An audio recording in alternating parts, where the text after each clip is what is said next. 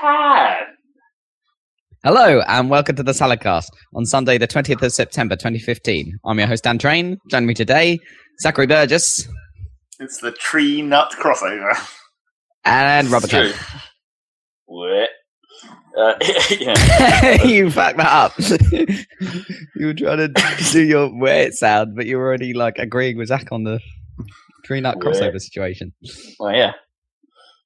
It's because it was a tree nut crossover. If we ever do a nut theme, we've already had pecan. Can we use it again?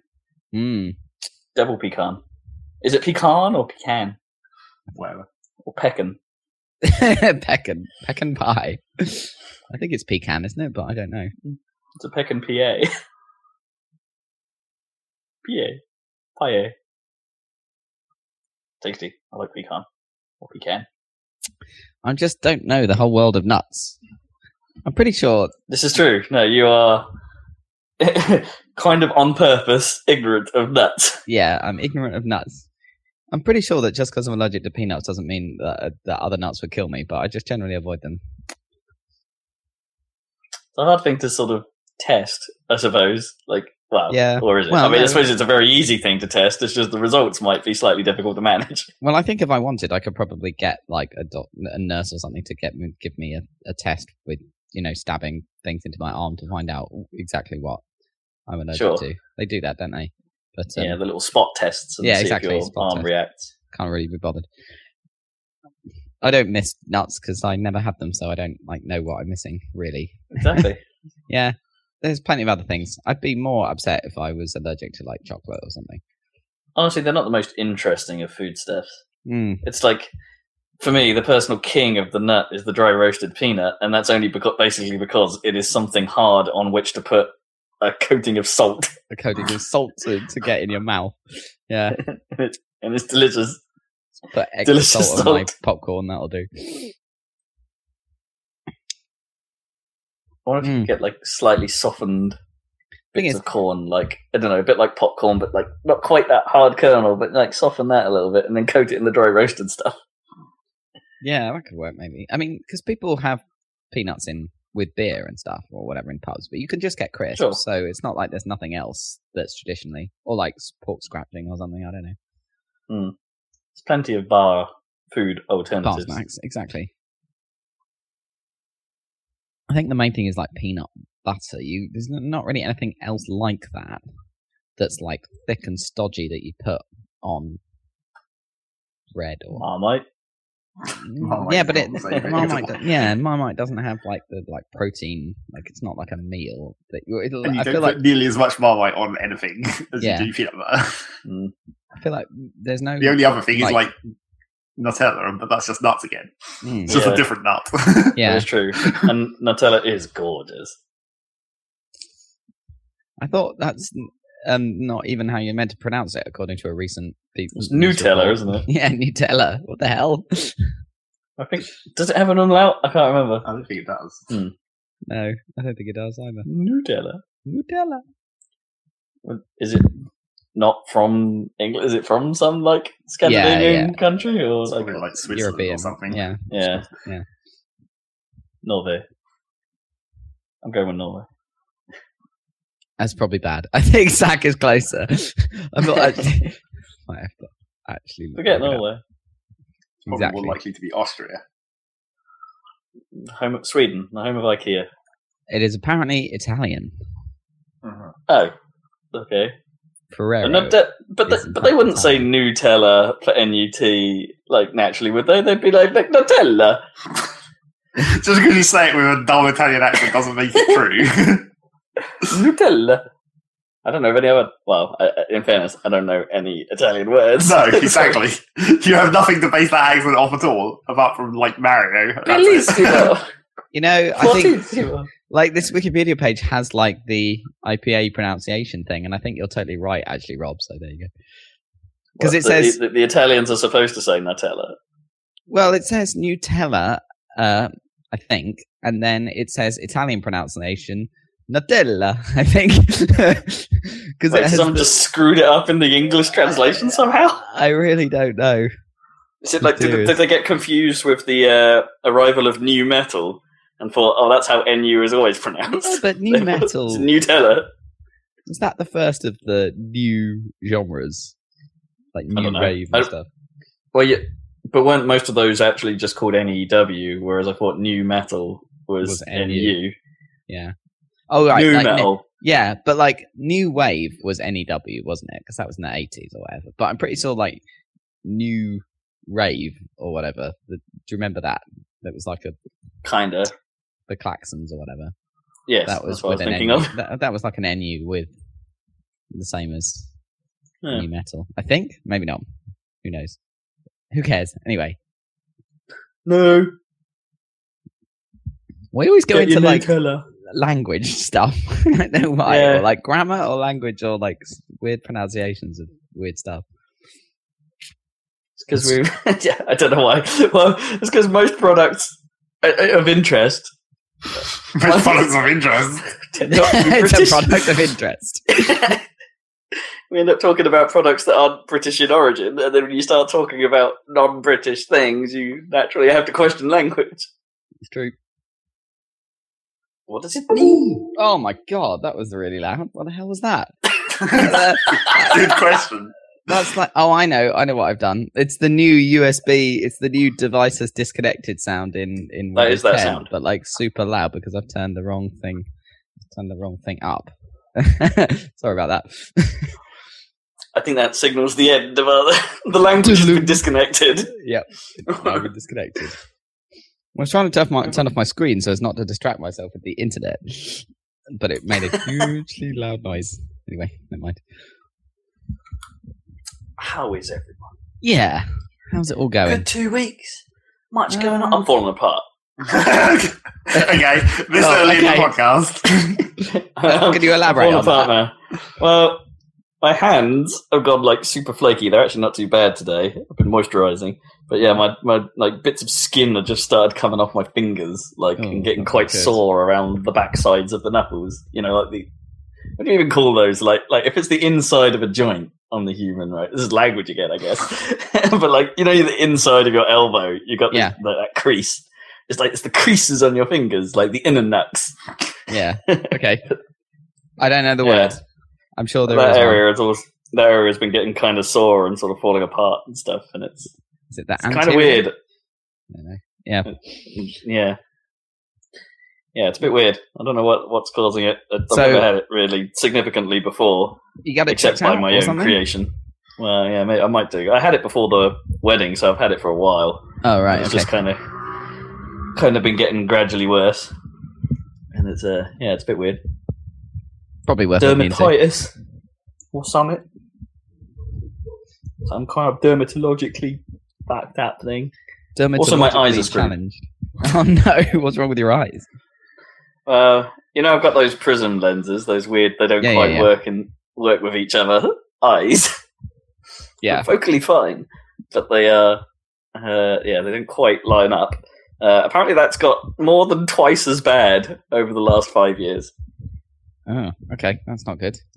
So I've had to shell out for a whole new glasses and lenses and that kind of stuff. But that fixes it just as well as it did before, right? Well, hopefully. It's one of those things that, there's a theory that because my eyes had to do this weird thing, right? Like the way I noticed it originally was that everything always seemed fine when I blinked. Like the eyes, point the right direction when they immediately lock onto something. And then a little bit like a lazy eye, they drift. Right. And that's what causes the double vision. But because of that, it's somewhat variable. Okay, because it's it happens because it starts fine and then moves. Yeah, right. So the glasses sort of act as the optometrist said. I hope that's the right word. As the optometrist, the prisms act as a sort of crutch to sort of present them a middle ground by which your eyes can be comfortable. So it doesn't totally correct the like that resting drift, but at the same time, it provides a nice enough thing that your eyes can sort of support themselves to form focus, and they get used to it. But I think that's part of the problem, that as they get used to it, and that becomes the normal, that the starting point when you blink then becomes the fucked point. Right, and it's just like moving it across. Yeah. So yeah, I've gone from what they called 3s up to 8s, but they said jumping from a 3 to an 8 is a little extreme, so you have to go to a 6. Right. Okay. And then come back in 6 months, and we'll do it all again. And we'll give you the 8 then, or whatever you need then, or we'll test you again and see what you need then. Yeah. Okay. But it can't get infinitely worse, can it? Do you know what I mean? There's got to be a stopping point. I guess there should come a point, where it's like, well, where my eyes are at right angles to each other. Yeah. And then I'll have to wear giant goggles to try and bend them the right way. I don't think that's going to happen, man. Yeah. Well, as long as it's somewhat fixable, as it has been, then. But that sucks that it's getting worse. Sorry, dude. Yeah, that's all right. It was sort of expected. You're focally fine. Yeah. Well, I left it. Yeah, I haven't been for another test since my originals, and that was 5-6 years ago. Right. Yeah. So in a way, that it getting that worse over 5-6 years probably isn't too bad. No. The optometrist did say, because they took me, and he did say afterwards, it's like, we like patients like you. You're a challenge. Cool. Okay. So it's like, okay. I don't know if that makes me feel better or worse. Well, at least they're paying attention. That's true. It was a very manual eye test, I suppose, this time. None of those fancy lens changing machines or something. It was one of those just plastic things in which they change plastic lenses from a arcane of lenses. Yeah, because I guess you can't use just the traditional, because that flicky thing is for more normal problems, isn't it? I've got Well, I don't think they even had one. Oh, right, okay. It's you just started with that. Maybe he knew. I don't know. Maybe that was the thing. He started from oh, okay, you've had prisms before. Maybe I'll just start with this stuff rather than get a room where we need all the crazy stuff. It's they didn't do any of the puffer tests or the sort of I get that, peripheral vision tests this time. He just sort of shone bright lights in my eyes with a weird sort of microscopy thing. Mm. I tell you, I went and had an eye test again after 1 year because I was sure something was wrong, and of course it was exactly the same. No change. Oh, really? Yeah, I just paid for an eye test for no reason, but never mind. You can get them for free. Yeah, I know. I need to claim it back on expenses because I can get 3 a year or something for free. Oh, really? Oh, well, that's quite, yeah. Apparently, there's a legal requirement that if you use VDUs or whatever, your work has to pay for eye tests. But I don't think they do 3 a year or whatever. That just happened to be the budget that my company has or whatever. But I wouldn't bother with that. There are plenty of places that just have vouchers, get a free eye test. That's fine. Yeah, that's true. That's true. Get them for free. So yeah, that's fun.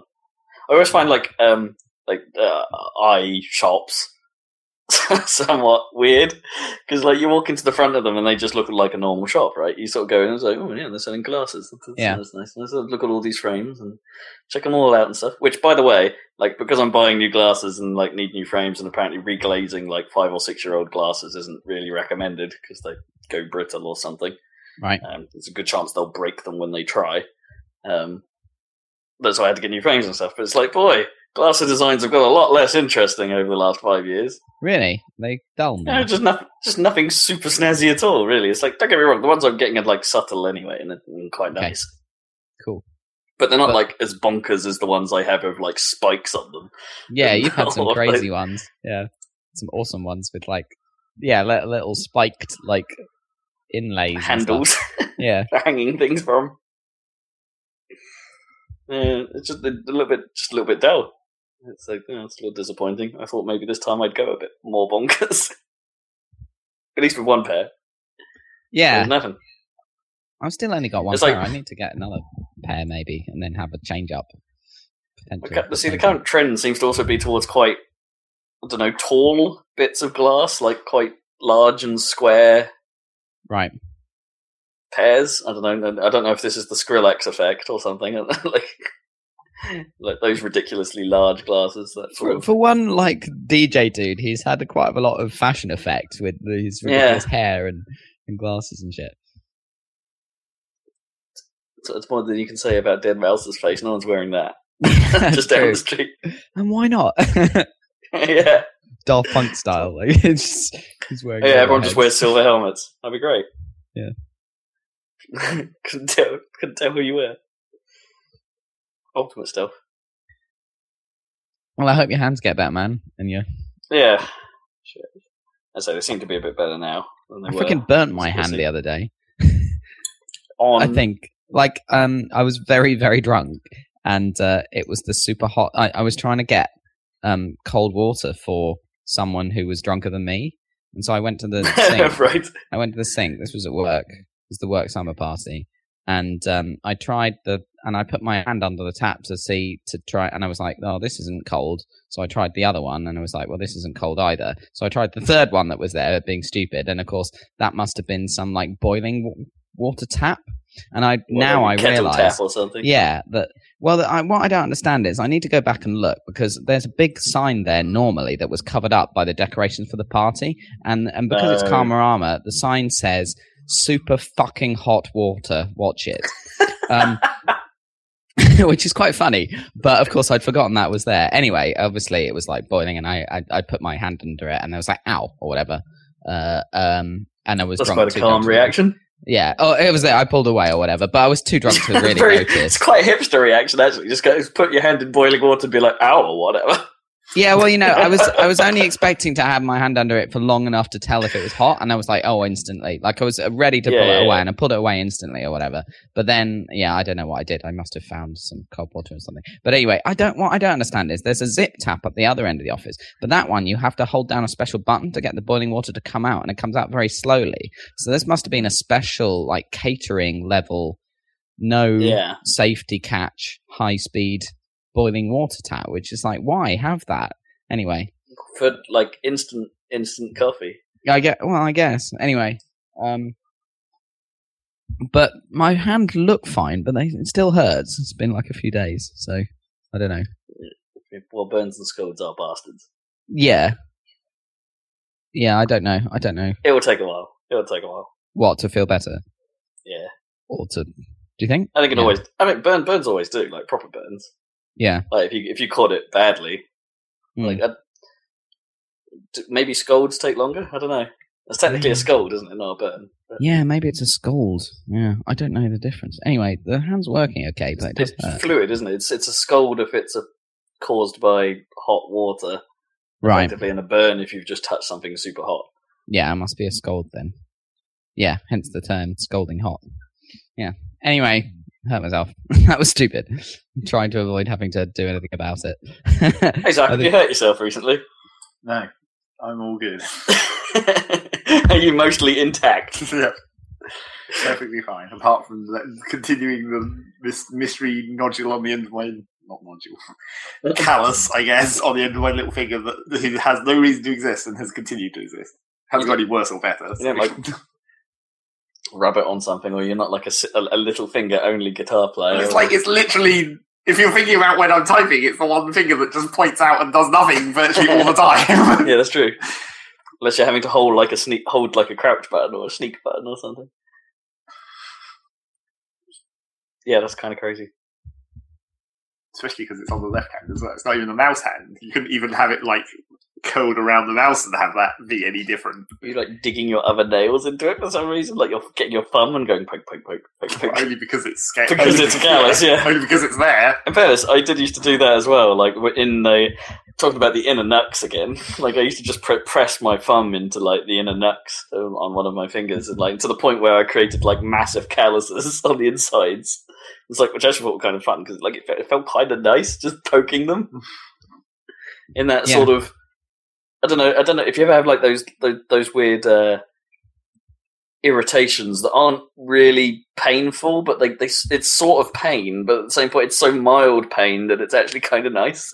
That sounds really weird. I don't know if you're what are they is it hangnails? We've got that little bit of skin that flecks up from the corner of your fingernail. Yeah. It's I actually quite like playing with those. I don't know. It's quite satisfying. I'm terrible. I just attack anything that's sticking out of my body, like a hangnail like that. I'll just go at it, and then blood and everything, nightmare.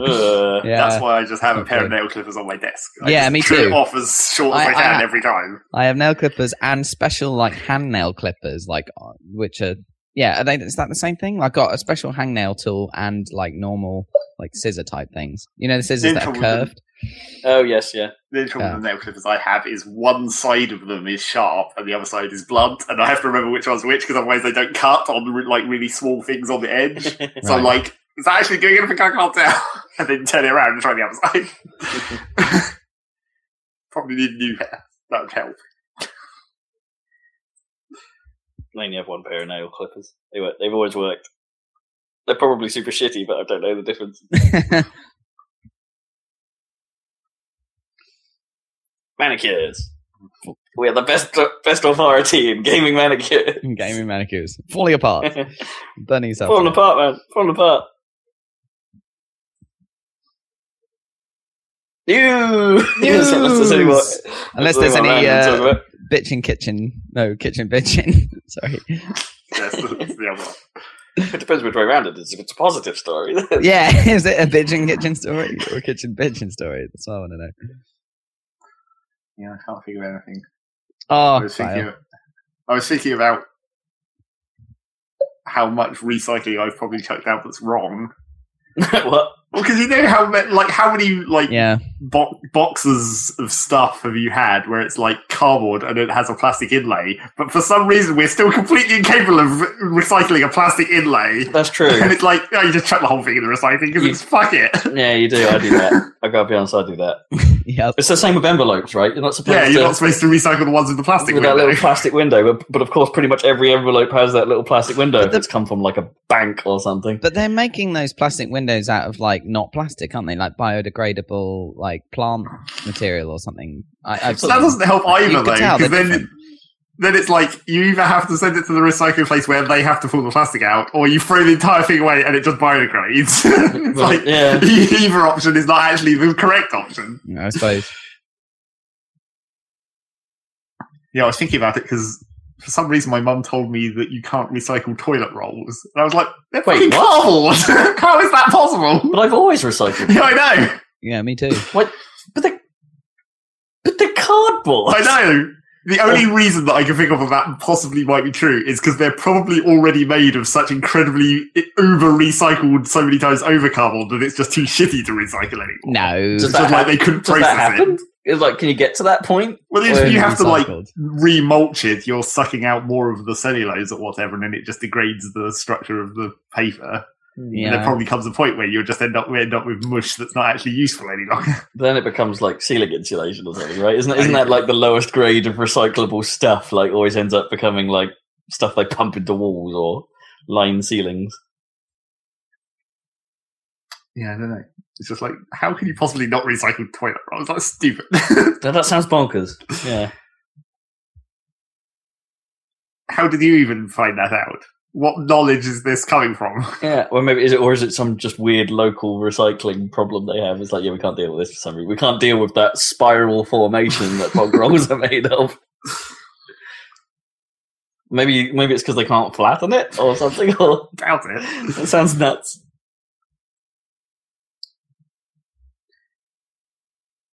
Bog rolls, they shall live longer than cockroaches. Yeah. In the nuclear holocaust, there shall be a race of sentient bog rolls.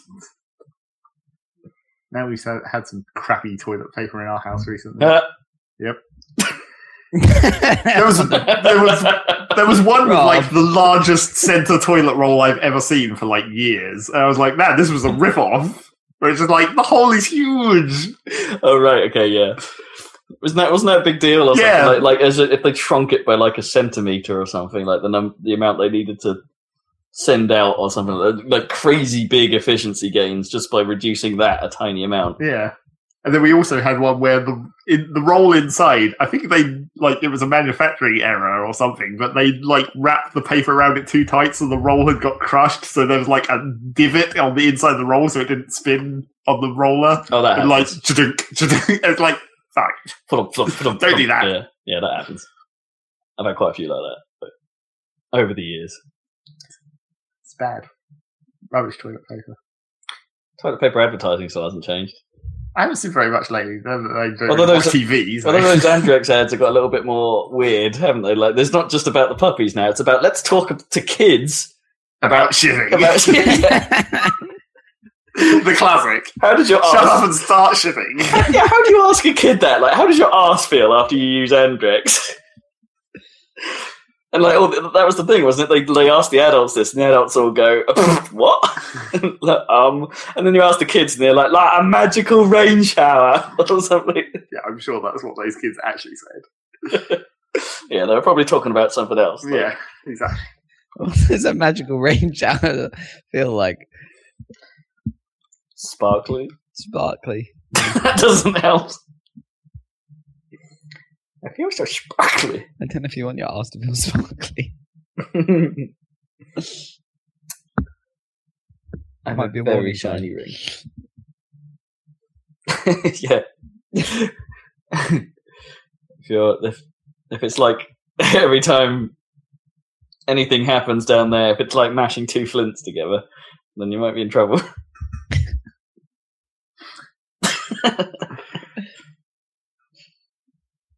So, viral news. So, news. What's going on in the world of what's this thing about again? Podcast about video games. That's right. Yeah, it's video games. Yeah. I'm going to carry that fucker on, even if you do not. Yeah. Video games. What you got, Rob? Well, this is a bit late to the party news. Honestly, this is the sort of catch-up section. But Fig. You guys heard of this weird-ass thing? No. Fig. Okay, so imagine Kickstarter, right? So Kickstarter is about crowdfunding where you and I would put money into something. Mm-hmm. Fig kind of wants to bridge the gap between that and people wanting investment.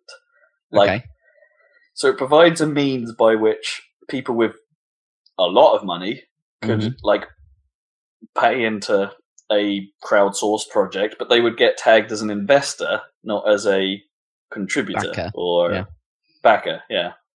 So, but that also comes with a whole load of terms and conditions in that, as you're an investor, you're actually entitled to a certain amount of the proceeds that this game makes from its sales. And it sounds like a hyper weird, but somewhat interesting idea, because it's it standardizes in a way how investment for indies should work on its service, which can only be a good thing, right? Because it should reduce the possibility of having a crappy deal off a publisher or something. But in the same breath, it's how does it? I can't in my head quite work out exactly how it would function. So say you have a super successful campaign, right? And you get a ton of large investments off a ton of different people. Okay. How does that work? If you have a single investment off a single person, yeah, they're probably entitled to some percentage of your sales, right? But if you then, had 10 investors of that same amount, are they all entitled to a smaller percentage each? Does that percentage go down the more investment you get from different people? And it's it's that stuff that, it's that stuff that suddenly sounds weird. And it's that sort of stuff that, again, I haven't looked into it in the detail and I haven't been asked to figure out the maths of it all. But, that's the bit where my head goes, wait, but how could you do that? Or is there some point where it's if you have an investor or something, the deal has to be set? Or... So, is this actually... I mean, is anyone using this service yet? Is there anything being figged or whatever? Being figged? I don't know. Well, I'm, as I said, not investigated in great deal. I just sort of heard about it, and it's right. This sounds weird. Yeah, it does sound weird. But you never know. Kickstarter could have existed years before it did, right? And it... Sure, someone just had the idea, right? Yeah. And this is just an extension of that, I guess, in a way of... It solves a problem that Kickstarter doesn't address. Kickstarter and I don't know, other donation sites, which escape my head right now, don't really target that. That's not what they're for. Kickstarter is supposed to be the masses fund you as an incentive and a help. But at the same time, it's this does fill a gap. There's nothing like this. It makes it easier. It's, as I said, it standardizes the idea of investment. But boy, I'm just I don't know, a little confused by it. just how it would structurally work. I don't know. I'm just trying to look at it now, to be honest. Like, I'm not seeing a great deal. I think there may be something else also called Fig, and I'm looking at totally the wrong thing. Oh, probably. Well, Fig, yeah. Because to be honest, Fig, right? Isn't that one of those? Because it's a 3-letter domain or a 3-letter name. Isn't that going to be like? They probably couldn't get the Fig web address. No chance. Yeah, and anyway, a fig is an actual thing, isn't it? It's like a fruit. Yeah. So, and fig leaf and everything is very important. Symbology for like covering shit up. They've used a new top-level domain. It's fig.co. Fig.co. Not fig.co. Those IO domains are so bloody expensive. That's very annoying. Well, they still haven't made a .salad, so we're okay. Yeah. As soon as happy.salad comes along, then we're good. None of this .net crap. God damn it. We'll never get that .com address back. Anyway, never mind. We probably could, but we just have to buy it off GoDaddy. No, I've had it on like back order or whatever for like literally for 5 years since we started the podcast. And it gets GoDaddy were just sitting on it. But... Yeah, but somebody buys it and parks it or whatever on GoDaddy, and they re-up it every year. So I get an email every year saying they've re-upped it. So they're sitting on it, whoever they are, and then I guess the idea is that we would have to pay them whatever to get it back. But I don't know who they are. I just know that I've signed up with GoDaddy, which is a horrible company as well, like really awful for a renewal service. Anyway. Okay, yeah, so I get an email every year saying, it's been re-registered. Ass. Anyway. So some extra details. Sorry, like man looks up thing on internet.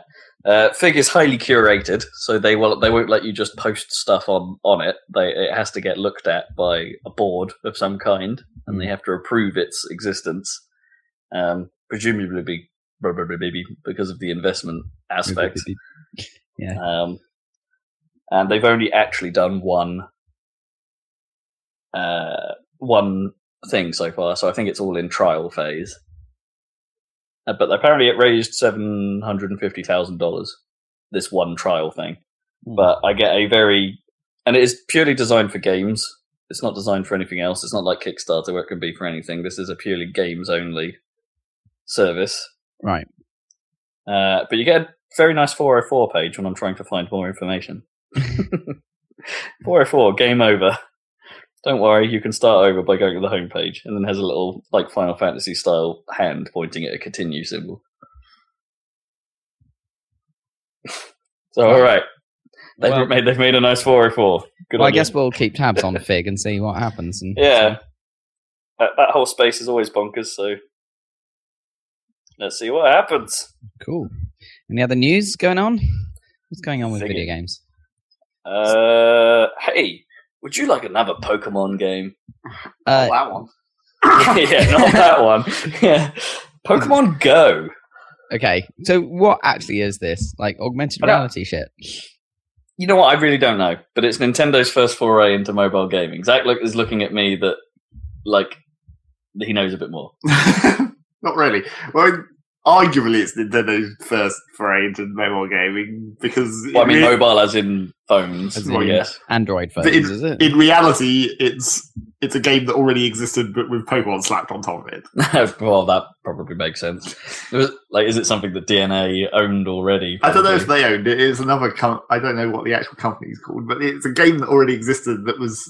Basically, the idea of the original version was... It was sort of a territory control in real life, where it's like you go to GPS coordinates and then like capture the point, and then if other people go to the same place, they can capture it back, and then you like however many people on your team or on the other team. Well, that partially explains the Pokewatch then. Yeah, so that's basically where the Pokemon crossover comes in. It's probably using the same GPS database or whatever. Because apparently you can buy a bracelet thing that looks like a watch, but actually instead of a watch face, it just has a Pokeball on it. Yeah. That will like Bluetooth to your phone and vibrate when you're nearby an area that needs attention or near a player that needs battling or something. Yeah. The trouble with it is in their stupid fancy advert, of course, right at the end, they showed about 2 seconds of the actual game where you just see it for a moment. It's like, oh, that's what it's actually like. And, it's actually like bullshit. It's not anything like the advert. It's like, here is a picture of Pokemon on your phone screen. Press to win. And you capture it or whatever. Oh, what? You just happen to be in the right area. Quick, press the win button and you'll take this territory. Yeah, basically. Or at least that's what it appears. Maybe there is the actual Pokemon battle system implemented in there as well, to some extent. I don't know. What presumably you'd have to train your Pokemon. Maybe it's a bit like those old online build your country games. Do you remember those sort of text-based ones where it's like, type the name of a player you want to attack. Oh, this player has shit tons of stuff. All your guys die. The trouble with it is, from as far as I'm concerned, is 2 things. Firstly, I don't understand how those kind of games work anyway, because it must be pulling off some kind of database. Because, if it just chose a random GPS location in the world, 90% of them you wouldn't be able to get anywhere near. Oh, yeah. It must pick it within some sort of radius of where you are. Well, no, I didn't even mean, compared to where you are. I meant, compared to roads. Right, sure. Or paths. Yeah. It's most places in the world you can't actually go. Oh, that one's on the roof. And then the other problem with it is that, it would be cool if it was actual augmented reality. Why did they not do that? I mean, admittedly, most phones probably couldn't, but say it was a 3DS game where the 3DS has depth perceiving cameras, that would be awesome. Well, it wouldn't be that difficult because you just carry around one of those question mark cards and put it on the ground. That would be really inconvenient. And then you could have a little AR. Have a little card which has a QR code on it that you have to place wherever you want to have a thing happen. That's how the 3DS does it, though, right? Well, no, because the 3DS can perceive depth from the 2 cameras. Oh, of course. Because you can take 3D photos and it records the depth of the scene. Yeah, so it can do it on the fly, theoretically. Sure. Yeah, that makes more sense.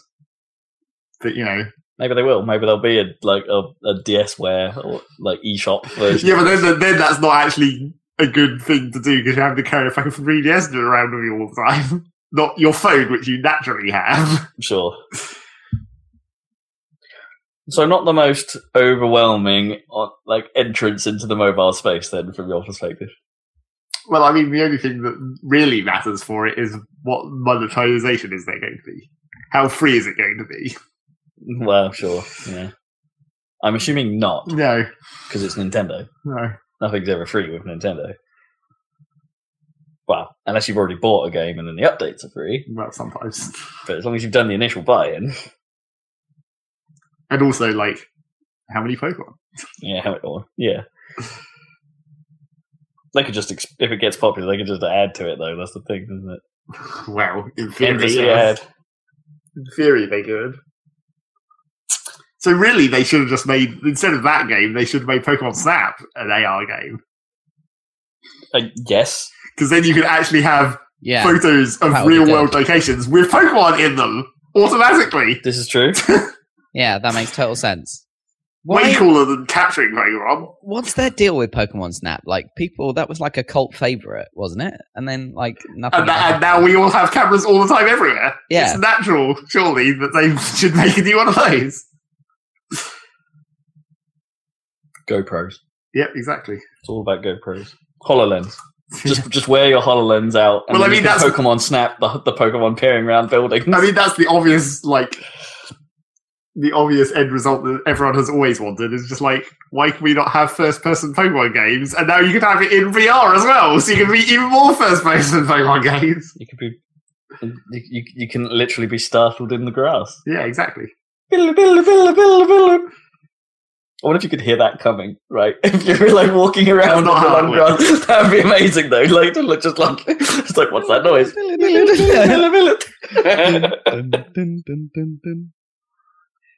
Yeah, I mean, how would that actually work?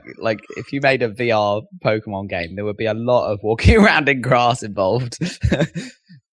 In really high grass as well. Well, in reality, what you'd actually want them to do is abandon the tile-based system, for God's sake, and go into full 3D. Just make it a world, an open world Pokemon game. Yeah, but they'd probably have to abandon the whole random encounter thing, right? You'd probably have to I can see a Pidgey. I could be all Belloddy for a second and then do some narrative and zoom in on it and be all whoa, look at the plumage. And then and then throw a ball at it. I mean, it wouldn't have to be insane. I mean, the other thing that would be interesting about a VR Pokemon game is like they could actually have everything scaled correctly. Right. But then that would cause its own ridiculous set of problems. Like Onyx being like... and Onyx being like a fucking 10-meter tall giant rock snake. Where does that hide? Yeah. In the cave, it just comes out of the ceiling randomly. Yeah, exactly. But then that doesn't... Or like it is. You just look at this casual pile of rocks, and it's like, that one's got a face. What's the smallest Pokemon, do you think? Caterpie? No, there's smaller ones than that. Caterpie's pretty small. Flea? They're pretty small. Like a few centimeters. Really? Wow. Yeah. Or one of those, like Termite-mon. I mean, that the whole thing just doesn't make any sense as soon as you try and actually implement scale. Like, how do they fight each other when you're talking about a fucking whale and a tiny bug? and the bug would be effective against the whale as well. It's because they all Only fight with grass bug. It's because they all fight with mind bullets. Not all of them. Pretty much do. There's a lot of physical moves in Pokemon. That aren't actually physical moves because they're all like 50 meters apart. Only in the unanimated versions. That doesn't count. So because they couldn't be bothered to model collision physics. Or animations, so they don't clip through each other horribly. Sticking with Nintendo news. Let's get away from Pokemon. We've got a new president. Have we talked about there's a new president and CEO of Nintendo. No, we haven't talked about that before. Tatsumi Kimishima. Not really a name that's been in the forefront of Nintendo's public presence. But he has been an important part of the company for a while. He was the president of Nintendo of America before Reggie Fils-Aimé. I think since then, until 2006, and since then I think he's been CFO of the Pokemon company. Oh, right, okay. Oh shit, I brought it back to Pokemon. Raking in the cash. Yeah.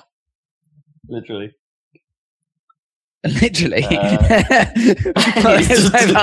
Cash, there he is with his rake. That's his job. That's what CFOs do, right? The money just ends up in this giant warehouse. Like all those DSs were just printing it. Yeah. And they just had to like, what we're going to do, man? We're printing all this money from the back of our DSs. So, got some pretty big boots to fill. Who knows? I don't know. Do you reckon... I don't know anything about the guy, but looking at his face, he doesn't strike me as the type that might be like the public persona of Ninty still. No, well, it might go a bit more back to the old style because the last guy before Iwata was like super crotchety, wasn't he? So, didn't you think? Well, I don't know. He just had a very traditional view of the company, and yeah, he'd been running it for like 30 years or something. Yeah. And he must have done a pretty good job of it to get it where it is. Oh yeah. Man, I love how Game Boy. I love how like Google here is presenting me with the people also search for, and it's coming up with a load of Nintendo and Japanese people. But the picture that it is assigned to Reggie Fils-Aimé is literally just a zoomed-in version of his face. Like everyone else has a proper like. Well, that's the classic corporate shot. The classic meme face. That yes, that's great. That's pretty funny. just the meme of Reggie. Speaking about Google. Speaking about Nintendo-related searches, did you see that thing that Pornhub put up the stats because they can see when people are searching using the user agent string for like the consoles? So there was like an output where you could see that the top search term for a Nintendo Wii U searching porn was hentai and stuff like that. That's pretty funny. Or it was hentai was more weighted than versus Xbox or whatever. Sure. Yeah. Well, isn't like Safari and iPads like the most used I reckon lookup for Pornhub? I think they said that. Yeah. I'm surprised that the browser on the Wii could even handle an actual video website. That is true. What? Yeah. I guess does the Wii U even have a full-on internet browser. Like, I mean, it does for some of its internal elements, but the Wii does, right? Maybe it was the Wii. I can't remember. Crap that was. Yeah, was it based on Opera or something? An old version of Opera? Yeah, an ancient version. Can you get Opera on 3DS? I can't remember. Opera 3DS has an internet browser. Yeah, it's also rubbish. Anyway, Google. The only advantage with the 3DS, if you're talking about porn, I guess. Let's talk about porn. On your 3DS, is you can get 3D porn. Because you can get special images in the 3DS format that interleaves the image correctly for the 3D screen, so you can have actual depth. Oh, wow. Which is ridiculous. So what does the 3DS support? Like, does it like left, right? I don't know what the actual file format is for it. That'd be quite a specific thing, like websites appealing in 3D 3DS porn. That must exist somewhere, you know, if the rule of the internet is to be observed. Oh yes, naturally. That's true. All I want to say about Google was like, man, I really don't like its rebrand. Really? I don't mind it. Yeah, I think I'm going to get used to it pretty quick. Like, I don't think it's great, but I don't mind it at all. And I think it's just a bit crap. Well, actually, I think the primary thing I dislike about it is the fact that at the moment, they just slap that G on everything, where before, like, you'd be on Gmail and it would show the mail icon or like the favicons everywhere. Like, they've just become G rather than. Is that true on the Gmail? I hadn't noticed that. For me it has. Yeah, that's annoying. I don't care about the logo as much as I don't like the new buttons, where it's like the search now and I'm feeling lucky buttons. I don't think they look worse for some reason. They're just have they done the material design ones, or I haven't seen those? No, I think they're just flat. Yeah, but the material design has that stupid thing where they're flat buttons, but when you click them, it has that dumb ripple effect on them. Have you seen that? Where, like, no, I've not seen that. Well, like, it's on the web, but also on Android or whatever. But you click the button, and like an SVG circle of a different shade emanates from exactly where you clicked across the button. There's like a weird ripple thing. I guess if I had done that, I wouldn't have noticed because I never click on those others. I just type in the search box and hit enter. Yeah. Yeah, they do look kind of crappy. They're a little bit 3D-ified. They're not totally flat, but they do look a bit cold. I'm just looking now and they don't have that effect, no. Well, I think they look worse on my computers. Actually, I've loaded the desktop version on my phone. But yeah, I don't know. I don't like it. I like everything apart from that G. I don't know, something about that first G just rubs me up. I don't particularly like their stupid microphone icon, where it's just like little bits of it are different colours for no particular reason. Well, the colours are what identify Google. That's the idea. Well, yes, but it's like it's not even like each individual colour has an even proportion. It's just like this bit is slightly longer than the other side for no apparent reason, making it non-symmetrical. Boo! And I don't mind moving to like sans serif fonts, but the font they've chosen just looks Fisher Price. You know, it's Google. Come to Google for all your childish searching needs. Want to look up cartoons? Yeah, we've got that. You want to look like cartoons with boobs? We've got that too. Well, not so much. I mean, my problem with the kids, font... do you know what safe search is?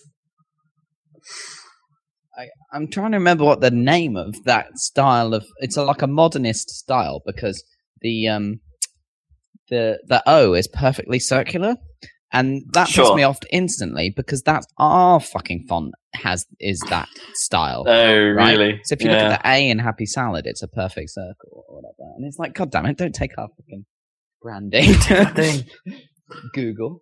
But if you look at our A's and P's and stuff in our font, it's that modernist style. Yeah. Hey, we made it hot first, guys. Yeah, exactly.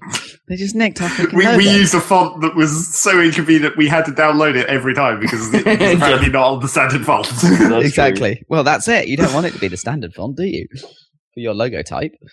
You want it to be something unique. Who knows where that font even came from? There's a good question. I thought I had some other Nintendo news. Oh, I do. Smash Brothers. On September 30th, we'll have a reason to go back to that game. Well, apart from we haven't played it for ages, so we probably should anyway. Yeah. But on September 30th, they're adding the Mario Maker stage for free. Why is that a reason to go back? Because it's randomly generated every time you play. It's not a fixed set of levels. It's built. That's not true, though. Well, it might be a random set, a rather large set of randomly designed things, but they advertised it as it's randomly built every time. Like, no. Because a randomly generated level would be literally impossible to play every time. Because there'd be no consistent platforms. No, you just use procedural generation to, like, add rules, right? To make it so they can only build it in a certain way. And anyway, there already exists a Mario level in the game, so you don't need another one that's basically exactly the same. Unless it cycles through the different like styles while you're playing, that might be sort of cool. No, it doesn't PictoChat style it. It literally builds it at a random design at the start of the level and sticks to that design. Is it bullshit New Super Mario Bros. Style then? Well, presumably it would pick any of them. I've seen the Mario... I think the clips I've seen, it was in the Mario 3 style.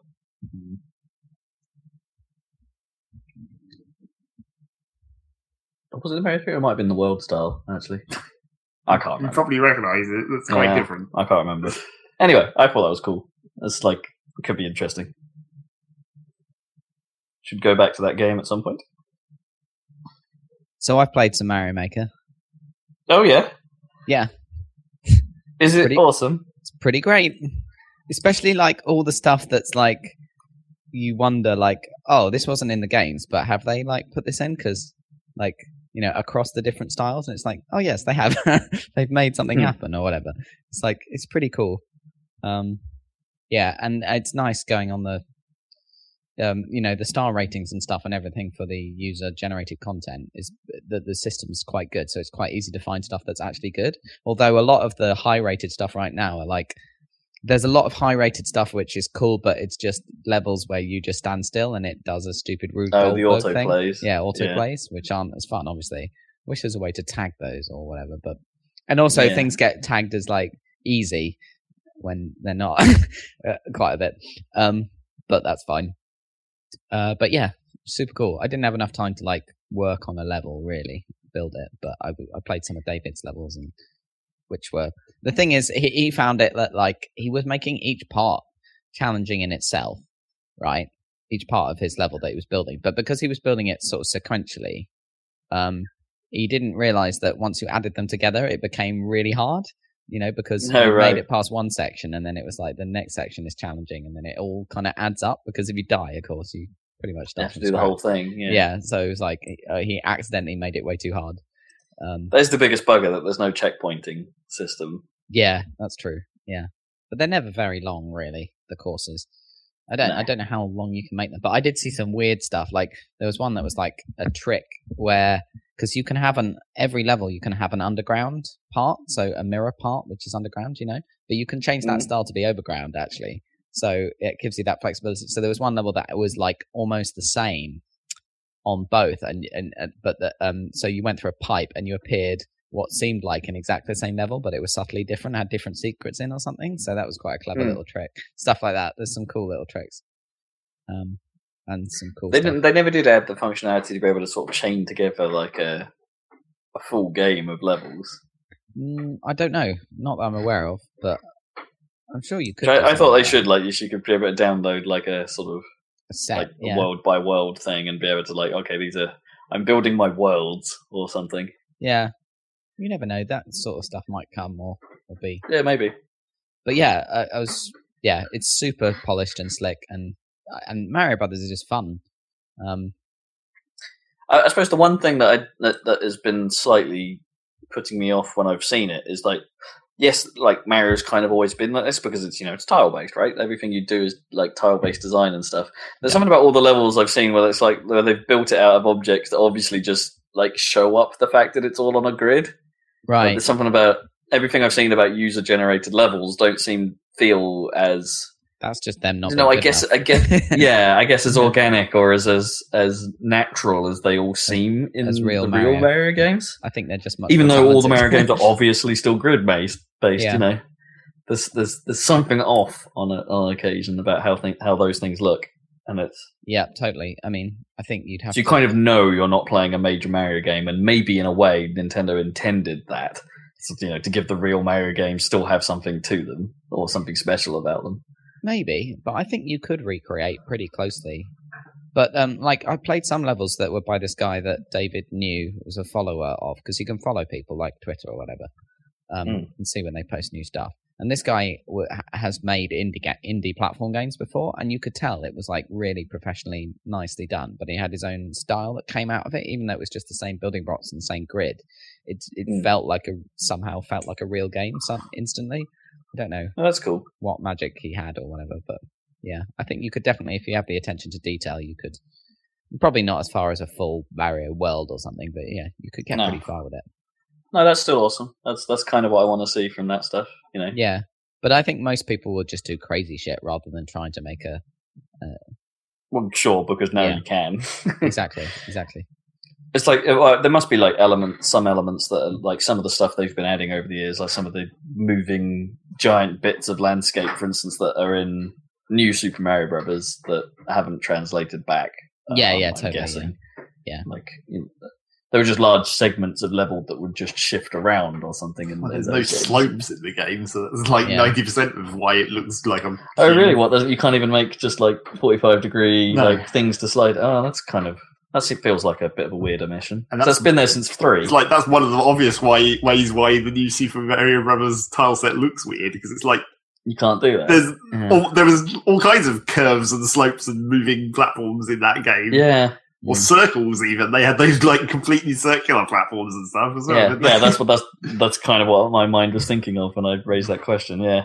I mean, that's the problem of like, it's because essentially virtually everything is a single tile. There's not like, I guess, gimmicks, like big things that you can put in that are like multi-tile chunks that you can use in that there's some way. things like the bullet bill launchers and stuff though. Yeah, sort of, but not even really. Not just that like, much, yeah.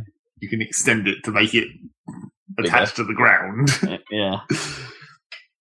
Or not. You can just have it float. Well, you never know. If this is super successful, maybe I would imagine they'd leave it for a few years and come out with a Mario Maker 2 rather than extend this. I've just got that feeling about this one. But I think this one is definitely worthwhile. Oh, sure, yeah. It's setting the world on fire a little bit. As is Metal Gear Solid. Why is this in news? Well, because it's only a little bit anyway. Because I'm going to talk about Ground Zero. But we should talk about what's going on with 5 and the fact. I only wanted to say a little bit about 5 because, it sounds batshit crazy, and it's getting me interested again, even though I didn't really get on with Ground Zero. But there was a reasonably critical bug that was affecting players that took quiet on certain missions. Which would corrupt your save file. But that has subsequently been fixed, so people going into it now, you'll be just fine. But that's kind of a nasty bug to get out the door on a high-profile game as that. Yeah. But I suppose the bigger news is that Konami have everyone knew this was coming. I suppose Konami have been moving this way for years, but they are basically shutting down all AAA games production. Which means, which I find doubly weird, because if you go look at the description of Metal Gear Solid 5 on Steam, it says ushering in a new age of Metal Gear. No, and it's this is the end of Metal Gear. This is the end, yeah. They're not Konami can't do that again if they're not. It also seems to be almost every publication seems to say it's the best ever Metal Gear as well, by a long stretch. Well, gameplay-wise, yeah, it sounds like it. Technically, from a story perspective, it's in the past, so it is ushering in a new age of Metal Gears. I suppose that's true. Yeah, but I don't know. Yeah. Metal Gears. The whole concept of a Metal Gear is kind of so dumb, like a giant walking nuclear tank. Pretty stupid. So then, sort of, it wasn't by the end of the series, that wasn't even that relevant, was it? Right? Everything kind of was a walker, although there were lots of walkers about. They didn't have to be giant nuclear walkers, but that wasn't even the thing anymore. The whole concept is so stupid. Obviously a nuclear missile submarine can carry like I don't know 16 nukes or whatever and be completely undetectable. I mean, that's the perfect weapon. Why would you want a giant land-based like stompy robot thing that could also happens to fire a couple of nukes? I mean, it's Metal Gear like stompy robot. Yeah, yeah, exactly. That's the only reason. Like, it's like, oh, the ultimate weapon is a stompy robot. It's like, no, that is clearly not. Just because it's huge doesn't mean it can't be camouflaged to some extent.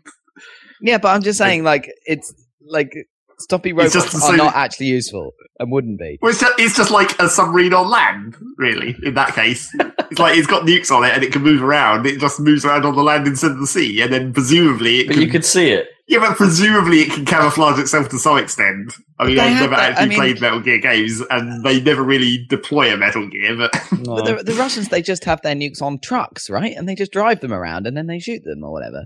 Right? Yeah, but that's not a launch platform, really.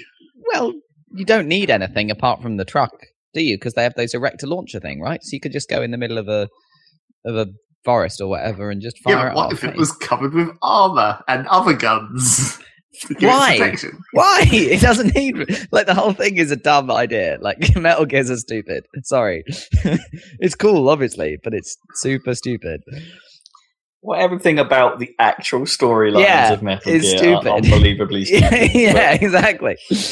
But that's like the that's what makes it...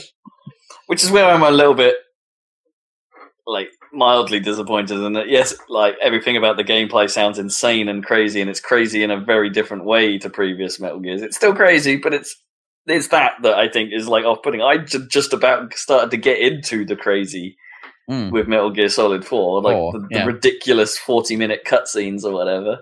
Yeah. And it's like, yeah, I'm on board. And it's like, yeah, this is not that. So anyone wanting to get into Metal Gear for that will be disappointed. I've been watching the cutscenes for 2 on YouTube. It's 5.5 hours. Yep, that sounds about right. It's fucking insane. And also, like, that game looks... I don't know if it was running on an emulator for this video, but that game looks really good. Like, for a PS2 game. They did do a few remakes, didn't they? Because like it originally was PS2, I think, but then there was a GameCube version. I think that was of the first game remade, though. So I'm talking about 2. No. There was a GameCube version of 2, I'm sure. Was there? Oh, okay. I actually think the game was originally revealed at a Nintendo event. Weird. I think MGS2 was first announced as a Nintendo thing. But it was definitely mainly a PS2 game, right? I would have thought. Sure, I think. Yeah. Yeah. Anyway, I don't want to go too into that, but mental. Yeah. We'll come back to Ground Zeroes later then. Yeah. I'll talk about an actual game rather than a bunch of insane cutscenes where a guy, where Revolver Ocelot's arm has Liquid Snake's arm attached and it takes over his mind or something. What the fuck? Anyway. They then retconned later or something. Yeah, that's insane. So stupid. TGS has been happening. Oh. So the Tokyo Game Show has been going on, and honestly, there's really not that much interesting news coming out of it. Well, the thing is, I'm thinking lately, like with Metal Gear Solid 5 and all these like good Nintendo games like Splatoon and Mario Maker and stuff, it's like the freaking Japanese are back. All the best games are Japanese again. Kinda. Well, Konami got in and then got out. Yeah, I know. So, but right now, Japan is back. Like the best AAA game is Japanese right now. Let's see if Inafune can deliver us anything. Let's see if Iga can come back with Bloodstained. Like, let's see if. Oh yeah, I think we're in a phase of let's see Demon with a lot of this stuff still. Well. Yeah, well, From Software, yeah, obviously they are leading the way. You could say, with this stuff. Because I think they went through a real doldrums, basically, as an industry, the Japanese game industry, in terms of software. Well, they all went mobile. We don't hear a lot about it because they all went mobile, mostly. That's where Konami are, with their arcades and fitness venues as well. So actually, because the majority of stuff that was happening at TGS was about mobile games. Hence why I said there's really not a lot of news here that are of interest, because that's the focus for the Japanese market. That's where the money is for them. So they get out of those games, which is frustrating, I suppose, for us who are used to the weird and wonderful coming out, or the innovative coming out of Japan, and that just hasn't really happened. Like, you've still got like studios like Nintendo, like From, like Platinum, still holding the fort. But there isn't so much bonkers stuff coming out. Depends whether that. I think like next indie round, the Japanese auteur. How do you say that? Auteur. Yeah, that's about right. Indie round is going to be really interesting because you've got those guys I mentioned earlier, but you've also got that Katamari dude coming back with that weird thing that I can't remember the name of. I didn't think he wanted to make games anymore. Didn't he say he was going to make like children's playgrounds or some shit? That guy. Yeah, I think he did it at one point. Yeah. Okay, that's cool. That's so the Japanese indie scene could be very interesting. Let's see where that goes. And holy crap, let's hope Hideo comes back. Let's hope Kojima does something bonkers. Well, I don't mind waiting now. He spent all this time doing this thing, so yeah. Exactly. Yeah, we'll see him again in 5 years' time or something, and he'll come up with something. He'll come up with something just as mental, I'm sure. Cool.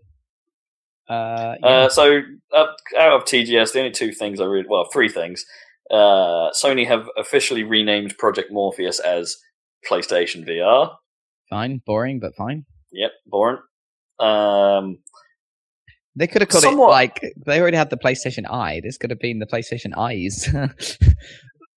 There's like two. I don't know. But the PlayStation isn't seeing you. It's not like it's eyes for the PlayStation.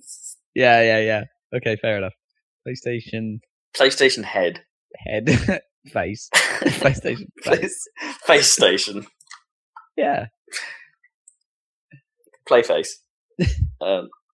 It's like EA Game Face, but it's Sony's Playface. So none of us have played the original Gravity Rush, but it was one of those games that I think a lot of people sort of secretly liked. It wasn't sort of massively critically acclaimed, but had a bit of a following.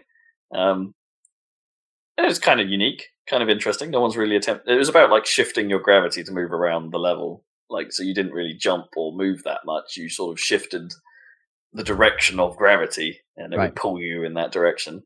So they're fine, and finally getting around to making a sequel. I think it was a Vita launch game, but they're finally making a sequel, and they're re-releasing the original for PS4, and the sequel will be on PS4 too. So that's coming. Nice. Could be interesting. And there's a new Resident Evil game. It's called Umbrella Corps. Okay. And it's a multiplayer first-person shooter. Probably going to be free to play. What? So it's Left 4 Dead? No, it just kind of looks like a shit sort of team-on-team multiplayer shooter. They already tried to do that, didn't they? What, Resident Evil? Yeah. Whatever it was called, Operation Raccoon City. Oh, yes! That was a team-based multiplayer shooter. Yes, they did. Yeah, I'd forgotten about that. And everyone hated it. Yeah. Nice. So this is probably just a re-release of that for free to play. Yeah, any impressions I've read coming out of it have basically said, yeah, this looks below average. Right. It didn't make any sense anyway, because it wasn't Left 4 Dead, because it wasn't dudes against zombies, it was dudes against some other dudes. Yeah. Like, weird military teams facing off against each other. There did appear to be some zombies in what they've shown, but like what... the role of them is unclear. But that could work as like if they did go full on Left 4 Dead style, right? Well, yeah, but they're just not Left 4 Dead multiplayer in theory. Yeah. That's all I really brought out of TGS. Last bit of video game news I have is that Rocket League has apparently sold 1 million units on Steam alone. Like, so hot shit gets hotter. But the most interesting bit, I suppose, is that actually they have a 60% pickup rate for that cosmetic DLC. Really? So they just announced the second one. As well, the second pack. Which is dumb. I was thinking about it, not related to what we're going to talk about later, but I was thinking about the cosmetic DLC for that game. And it's like, why? I understand that they're trying to make an esport, sort of, So obviously every arena has to be the same map because that's how esports work. It's like it's one map and then you fight on it because that's what esports do. I guess. But the original game, the previous thing that Rocket League is a sequel to, which was basically the same game, but no one cared at the time. The arenas were a lot more complicated. Yeah, the arenas were like more complicated, and I was thinking, it's like, just do that. I mean, you can have your MLG maps where it's just like the map and some skins for it, but come on, just imagine how funky it would be to have different maps at this point. Because basically, Hyperblade was sure. But at this point, the worry is that they might fragment the player base for like in something that they already loved. Well, that's the problem with making DLC actual maps. Yeah, it's like if they make them free maps, then I'm kind of okay with this. I just want them to make more visual stuff, actually, but more more dramatic visual stuff. Like this, they have said that it's like we're looking at making variable like ball explosions or something like goal explosions, but they haven't said when that's going to happen or what they meant by that. Or it's I don't think any of the visual stuff matters enough. No, it doesn't. But it's a good looking game. Like in fairness, like the cosmetic stuff on the car is kind of stupid because it's like the DLC. Like the cars that you very rarely see up close anyway. The only car you really see up close is your own on the menu screen or the members of your party. It's like actually during the game, you don't really notice that guy's got the wood effect paint on his decal. Or, I guess the most important thing you notice is the rocket trails. Yeah, and if they can avoid making a whole bunch of bullshit ones of those, that'd be good. Oh no, I want to see more on the other side. I want more. They can make more, just make them less ridiculously obtrusive as some of them are. Like all the fire ones are just like if you're behind that, it just obscures your view so much. It hasn't been. And if you put it on your car, you're still fine. Yeah. We'll talk more about Rocket League later. Spoiler alert of this podcast. But yeah, that's I don't know. That 60% seems like a pretty big pickup rate, if you ask me, for what cosmetic DLC. Yeah. That sounds insane. And there's nothing. It's not like it's a bundle deal on Steam. It's not like there's season pass. Yeah, or anything like that. It's also, I think it's probably too expensive for me. What, a couple of quid for a couple of cars? Yeah, that is a bit much.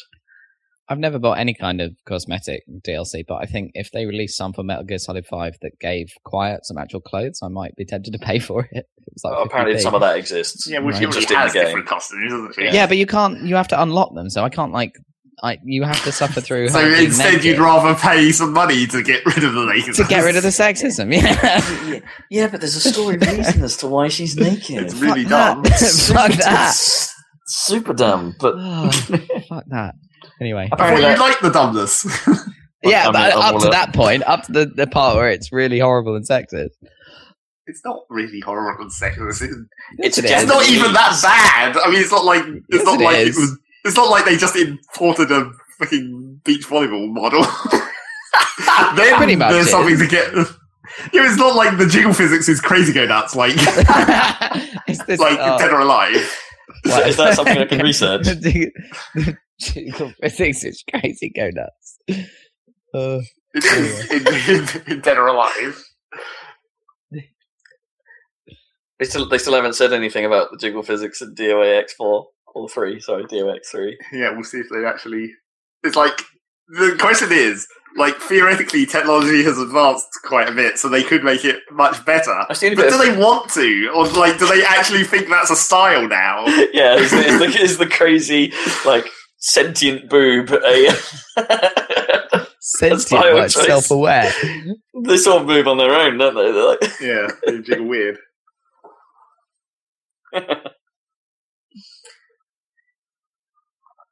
Yeah. So, non-gaming news that I thought might be interesting. Have you seen that trailer for that Indiegogo-funded film, Hardcore? No. Oh, maybe? No. It's an entire film shot in first person. Oh, I have seen it. Yeah, it looks crap. Well, I don't know, a bit of me is kind of like, yeah, well, it's made on a budget, obviously, but what they've achieved on that budget seems kind of neat. There's some neat effects in there. Yeah, totally. There's neat effects. I just think I might enjoy it. Well, it's to be enjoyed in the same way that you enjoyed Crank. It's just a crazy ass ride. Crazy ass ride. Crazy ass ride. Yeah, a ride for your butts. We haven't talked about the stupid Rockstar thing that happened. I watched that. Yeah, I watched it. That was the next. I didn't watch it. Is it worth That was watching? what I was going to end on. You know what? It kind of is. It's like, okay, the internet kind of blew up about it in a very negative way. So it has stirred up a bit of discussion, not only from fans or video game pundits, of which I think a lot of people have gone into it very defensively inside of, video games.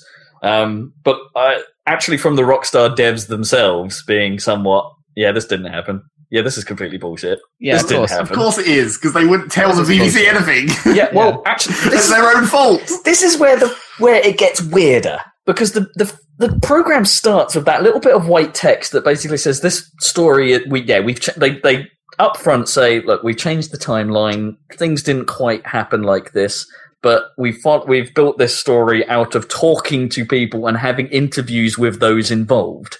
And that's what they say. Like if that did say that, it said we built this story out of court records. Is what it basically said. It does specifically, because I went back and checked. It does say and interviews with those involved. Like, it doesn't say what that means. Like did they talk to just the people in the courtrooms, or did they talk to? As it turns out, no one from the original dev team appears to know anyone who was approached. Like, not even refused because of the whole Rockstar suing them situation, and blanket said, no, look, I'm not allowed to. They don't know of anyone that was actually approached by the production team. So it doesn't appear that Rockstar was actually really, had any influence on this. Which may be for the best, I suppose, from, if you're making a documentary, maybe you don't really want them to try and influence the story. Well, a docudrama.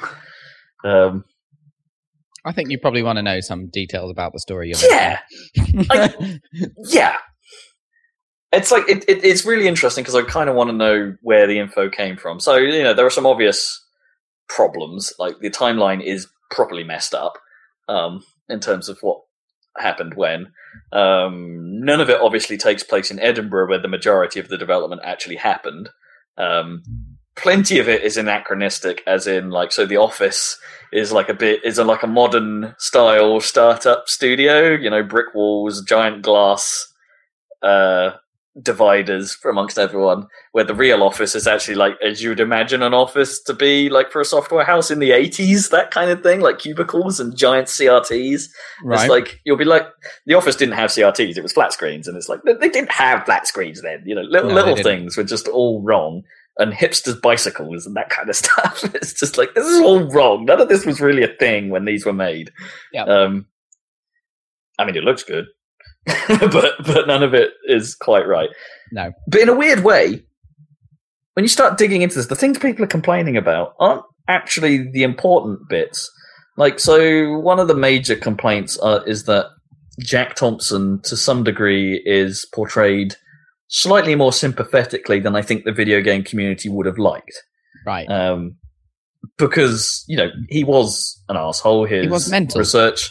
He was mental. His research was unfounded, that kind of stuff. But yet in the documentary, they make it sound like the actual scientific stuff that he got was from respected experts and, that it was legit, basically. That what he was presenting came from for a place of good intentions and from research that was well founded. Yeah, which is not neither of which are true.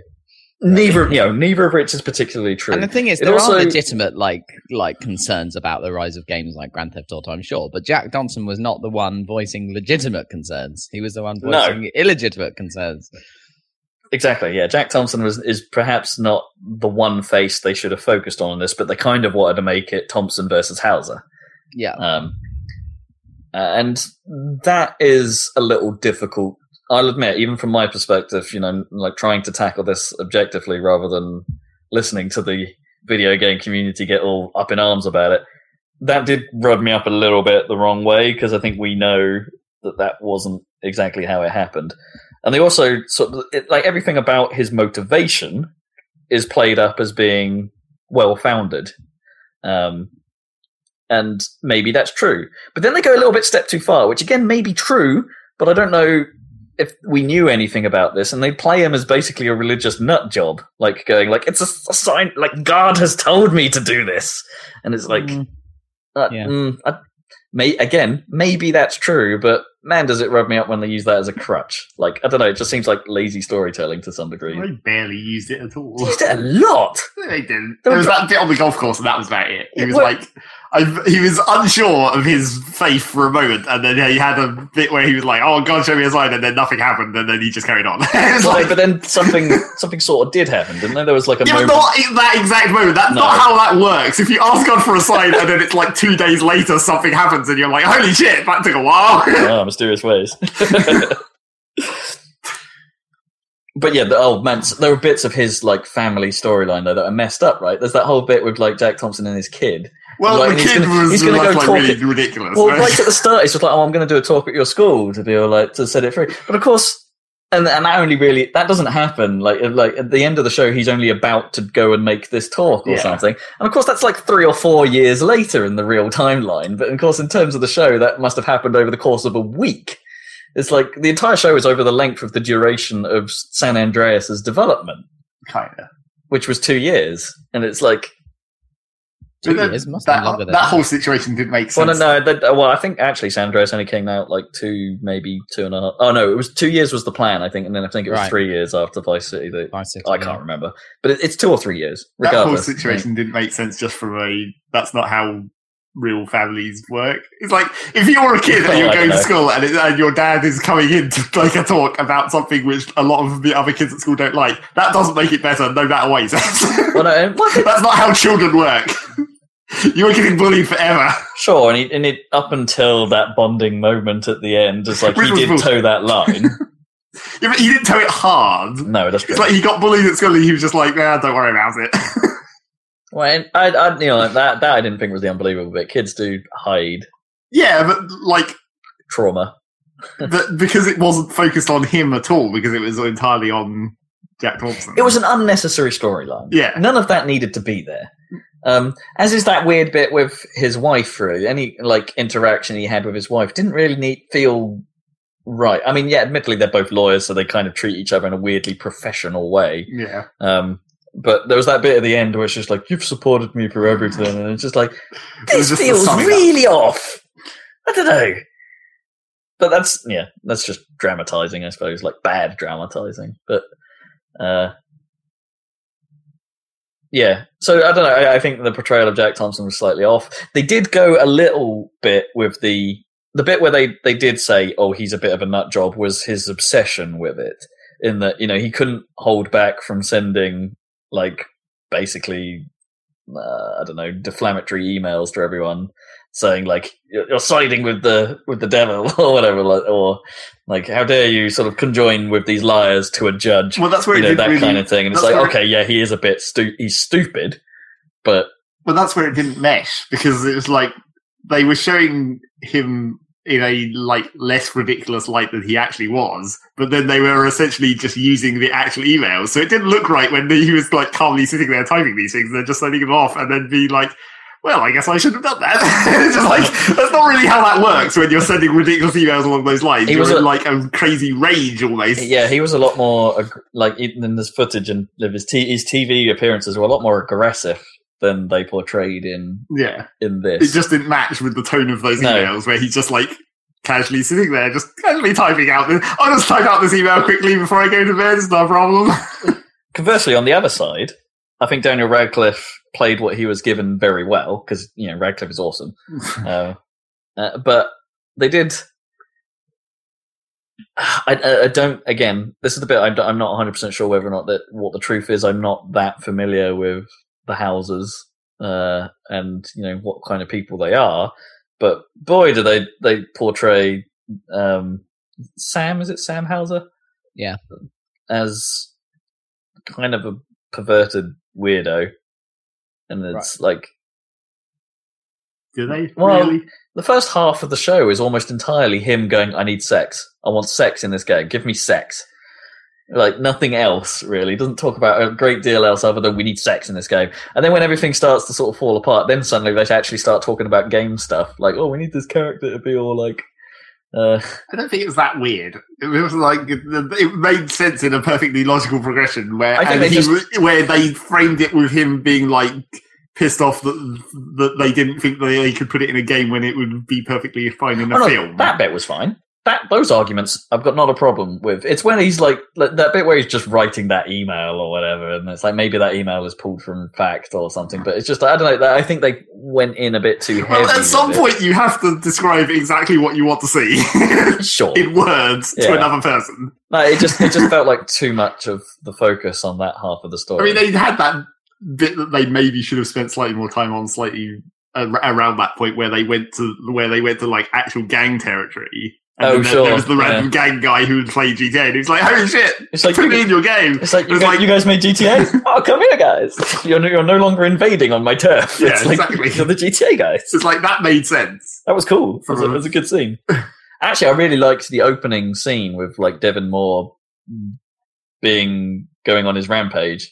I thought that was actually well done. I don't know. That was a bit ridiculous. And it didn't really fit with the rest of the film at all. Oh, no, because it was like a weird third-person camera view that they tried to pull off. Yeah, it really doesn't. And also, any time where they talk anything actually about the game, a little bit cringeworthy. Like, it wasn't too bad. I need a new game engine, next scene. So we've built a new game engine that we call the Rage. Well, just because it wasn't... That was only because it seemed like it happened quickly, but it made sense where they were just like, "Oh, we'll use this for the ping pong game." Well, this is the thing, because they didn't. That wasn't well explained because in theory that engine wasn't actually used in San Andreas because that was like after because they just after that. Yeah, they basically just say, "Oh, yeah, why don't you do ping pong to show off your animation system?" And it's like, yeah, sure. And then actually, and I thought they were just going to leave it at that, being, well, that's wrong. But they do actually come back to it later after San Andreas has been out, and it's all like, yeah, you know what, this is good. But then he still fires the guy because he's crazy. Yeah, that was a bit weird. Yeah. But it's like just because it was only because of the timescale was compressed that really seemed weird. Yeah. Where it's just like that dude who's never in the office because he's flying everywhere all the time. Mm. It's like it seems a lot worse than it probably was. Even though because it seems like he goes and then stays there for about 20 minutes and then comes back. Yeah. Rather than it was probably like weeks or whatever. And like everyone being in the office at 11 p.m. even when it's not crunch time. Like they've already shipped the bloody game. And it's like everyone's still there. Like they're not in a crunch. Why? That doesn't make sense. Start the next scene. Yeah. That was basically what happened. Always start working on the next scene. Well, sure, of course they would. They probably would have been working on the next thing quite a long time before San Andreas came out. Definitely, they overlap. Because that's how that works. And then, of course, they fucked up the ending unnecessarily. I don't know why they did that. It was just dumb. Oh, what? Yeah, they're suddenly like, yeah, everything's all right. Now Daniel Radcliffe is going to pretend that he's in the game for some reason. Yeah. That was a bit weird. It's like, because that's not what that scene means. It's like, if that's... They just wanted to make a cool. Yeah, they wanted to make a reference to the game, but if you're doing that, because I'm sure they've done that in other films, I guess. Well, you go off the rails a bit. Yeah, but where just to do something cool. Someone goes crazy, but then it's like their perception of reality changes, so they don't think that they're doing what they're doing, and that's what that scene implied to me, because that's what it's been used for before. But that's not what that story was. That was just the end of the story, and it was like that was just a fancy fade out. Basically. Yeah, it seemed out of place. They hadn't done that anywhere else in the game, but they decided it had to, and And they could have hired a slightly better CG team, maybe, to make it actually look more like the game when they made custom stuff. But they don't want it to look like the game, so they don't get sued. And it's quite hard to make a fake they did show a video. The game. They did, but in weird semi-transparent overlays. When they showed hot coffee not in a really. YouTube video. Well, yeah, in a YouTube video, that's acceptable. Yeah. You have to either make it semi-transparent or couch it within another video within the video. Yeah. That's how you can get past cover, right? And I guess the other bone of contention was that whenever they showed someone playing the game, they showed it with that sort of typically cliched, glazed eyes, occasionally pulling an aggressive face. Let's spin the camera around them and show them being bombarded with data, kind of weird framing of it all. Well, that was suggesting, implying that video games are having a negative effect on them. Well, that was only weird because like they did it at the start for the guy who goes and kills everybody, and that was the obvious. Might make a bit of sense in that. Was context. The obvious setup for that. And then they did it with like Jack Thompson, where he's like being exposed to the craziness, and that still vaguely sort of made sense. Yeah, and sort of hinting that he was being revealing, like he was discovering how bad it was. Well, yeah, but they also then implied that he had become drawn in and like lost track of time and somewhat. Although that could still be implied as like he was just into the research process. Oh, yeah, maybe, but yeah. But then the third time they did it with the modder, where he's playing the game and it's doing the same thing with the same shot and the same kind of intense looking thing, and then he's just like, I'm going to mod this now. It's like, that didn't really fit the tone of that sequence. Because they'd used it these two other ways where it's like, it was hardcore, and then he's just a normal guy. And then he has a very, like, normal phone call saying, yeah, this game's phenomenal. I'm thinking about digging into the code and making some mods. It would be awesome. He didn't go on a rampage or, like, punch his girlfriend or anything. He just sat there and those scenes call someone up. They just feel odd. Like, no one knows how to do, like, and I suppose it's really difficult, but I don't think no one's ever achieved like the whole thing about, you're just playing a game scene right. Except maybe Shaun of the Dead when they're playing Time Splitters. Is that the best portrayal? Is that the best portrayal of someone playing a video game? But that's because they didn't have to show it, really. No, they didn't. Whereas in this, they wanted to try and show the game as well. I think probably there's not very many ways you can do that in a fancy sort of way. It might be. You can even look at someone's face, or you can look over their shoulder at the screen. You can't really do both without doing. You do it like a Twitch. You do it like a Twitch channel. That's how you do it. The best might be in Spaced, actually. Like before they did Shaun of the Dead, when he's playing like a Tomb Raider, and he's also there's an opening sequence where he's playing. Time Crisis. And that's quite good. But it's only a short thing, obviously. Oh, yeah. They're sort of throwaway to a degree, but yeah, you're right.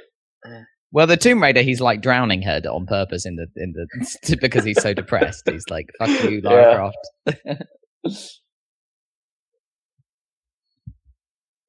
Maybe it's just Edgar Wright. Anytime Edgar Wright touches video game stuff, he does it well. He does it right. As it were. Oh man, maybe you're right. Noam has been going on at me recently, going, "We're overdue for a Scott Pilgrim." I think we probably are. It's time, is it? We're overdue. We need to watch it again. Wait for me. We don't have that film. Well, we got through Star Wars eventually, so yeah, we did.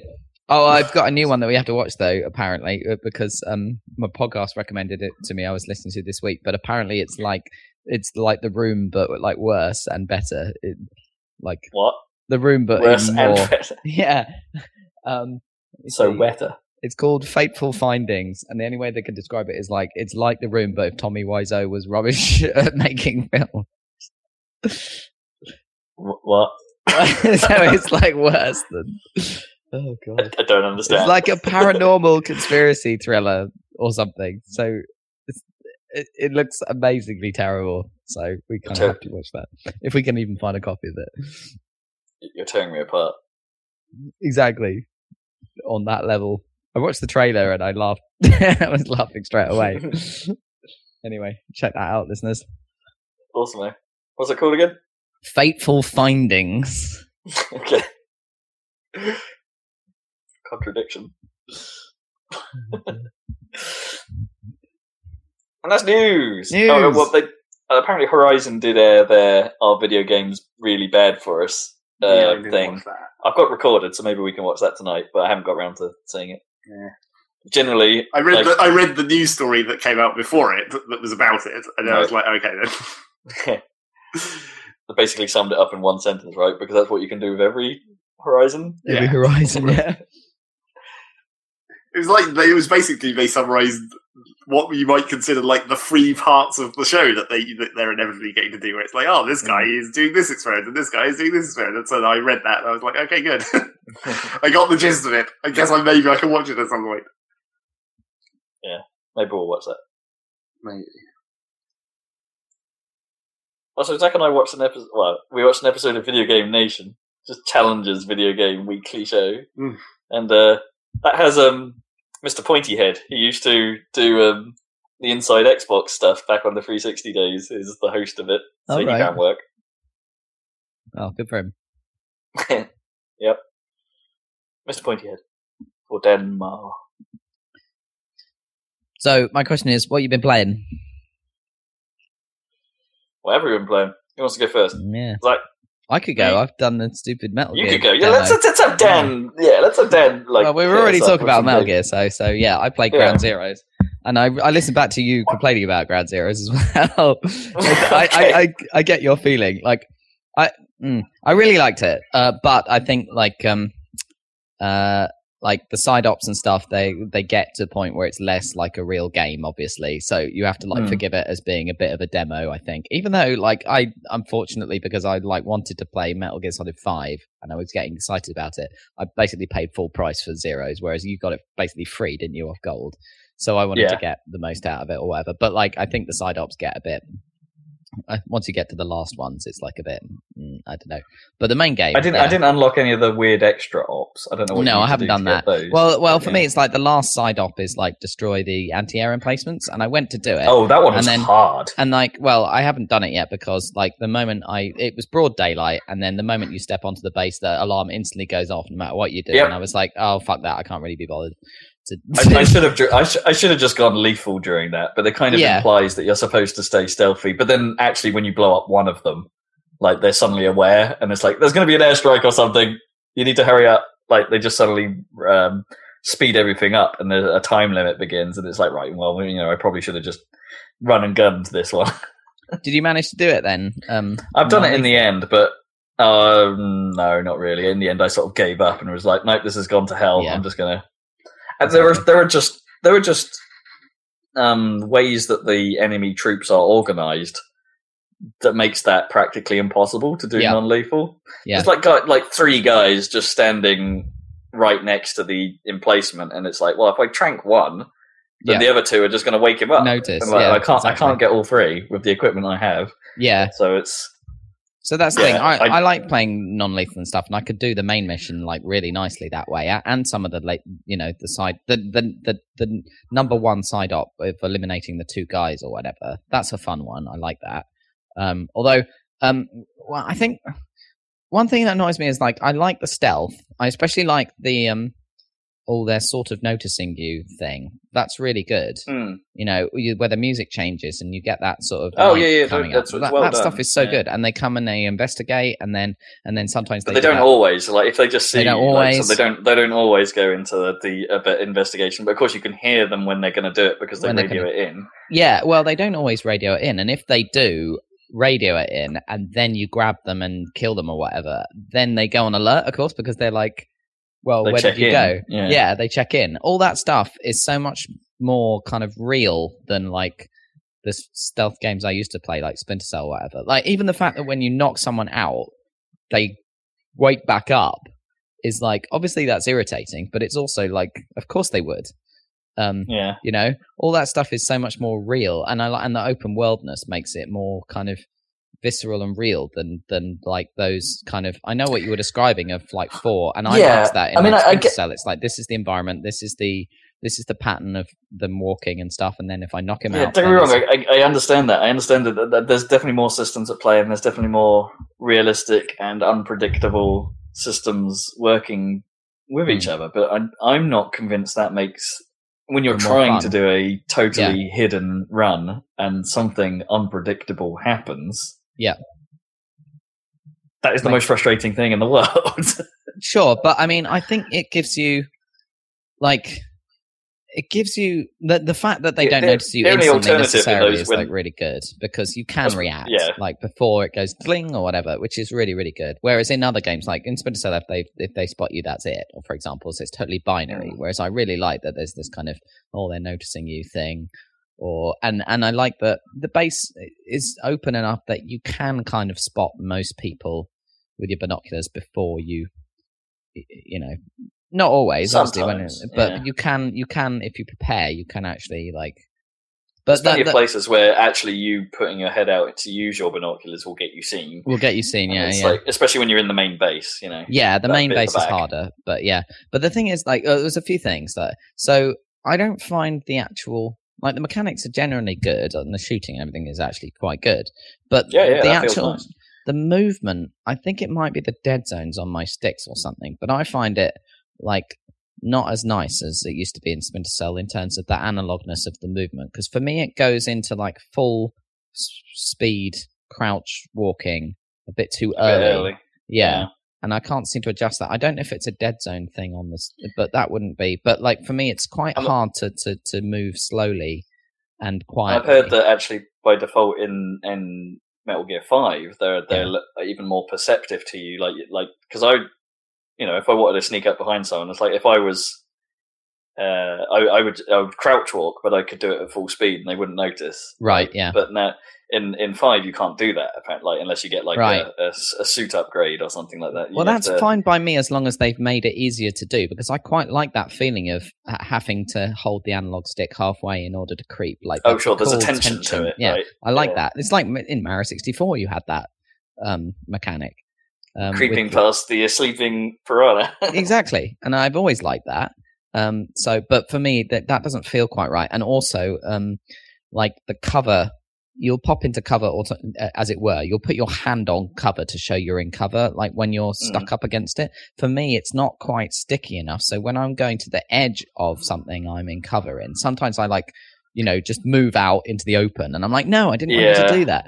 And that's annoying me. So I'm hoping that is tightened up in 5.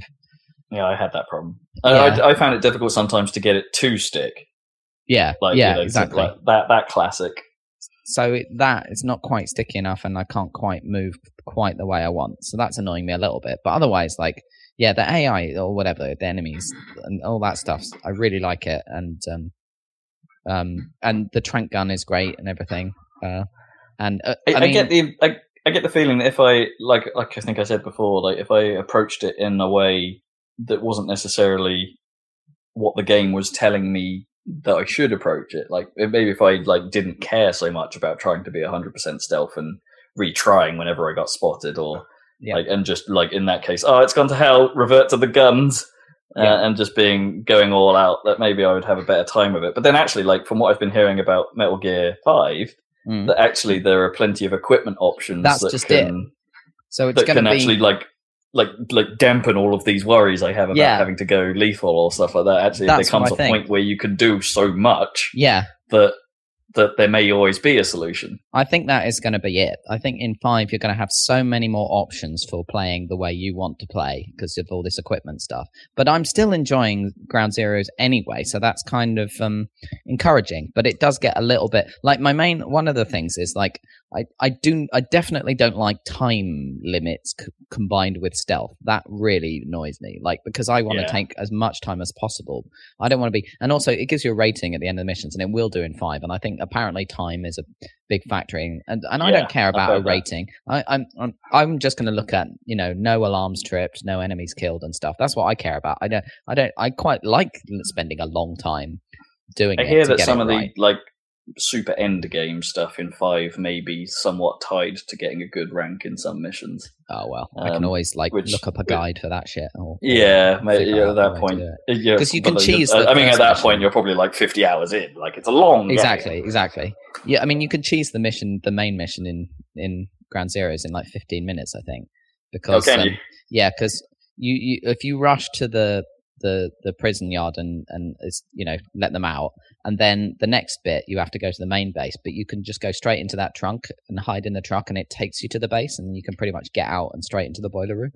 So I think you can do it pretty much really, really quick if you want to S rank it or whatever. But which is interesting and cool, if you want to go ahead and get the most out of it or whatever. But I don't like being penalized. Like that one where the first side op where you have to take out the 2 targets. That is effectively hard time limited, I discovered after a while, because eventually they'll just leave the base. I had that. And that, I was like, what? No, that really annoyed me. Because actually, I was in the middle. What annoyed me about that mission is actually it's the take the guys out one. There's one, isn't there, where there's an informant or something who knows who you are.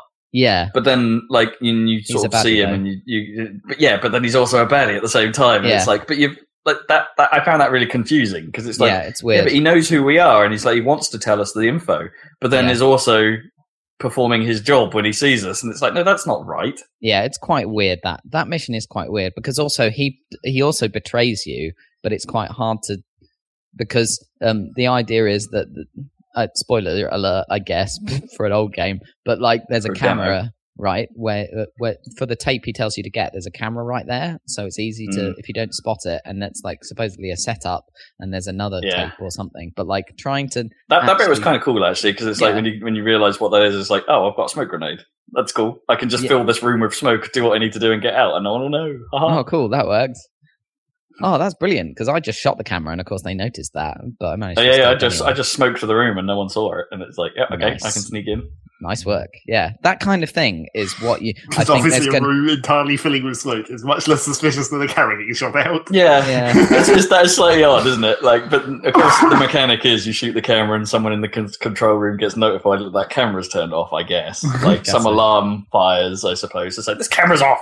Whereas we're smoking it, the camera just goes, I'm still on. Like, and the guy who's meant to be looking at the camera feed just isn't. Yeah. He's just having a rest. That is the explanation, I guess. Yeah. I mean, I think that is a good example. I think in 5 there's going to be so many more crazy options because apparently you just try stuff like that and it just works. Well, yeah, and all the buddy systems, like all the conversations people have been having about what buddy to bring in certain circumstances. It sounds fascinating. It sounds fucking amazing. It's in a weird way, the metagame is the bit that I'm least interested in. Right. Like, the one where you have to like build up your own base. But I think you're going to get into it though. Stuff sounds maybe. But yeah, I know what I mean. I think it's a game I'm going to have a hard time with because it really just isn't my thing. But it sounds too interesting. It's got to be done. I'm staring at the Steam page right now. It's like 46 quid. I'm like, yeah, it's a lot for a PC game. That's a lot. I don't care. It'll be worth it. But I mean, obviously it'll be cheap later. But I'm not going to. Well, I suppose it works out on the Rob pound per hour ratio. Oh, it definitely will.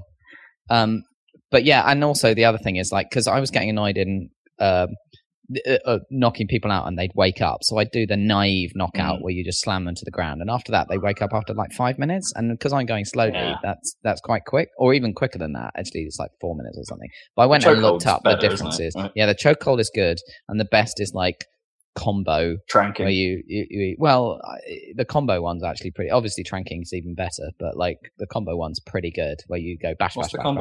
You like tap the thing really fast, but you have to be behind them, or you have to be next to them without pushing forward, so you have to get right up behind them and stop, and then quickly squeeze the trigger multiple times to do a combo, and that'll knock them out for a long time, because you can tap to do the quick choke, can't you? Like if you're that's how you're supposed to do it, right? When you want to choke them out, you have to tap the button anyway.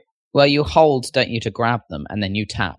You release and tap quickly and tap to choke, yeah. But I'm talking about like without holding them at all, just going up next to them and like bashing them. So that works.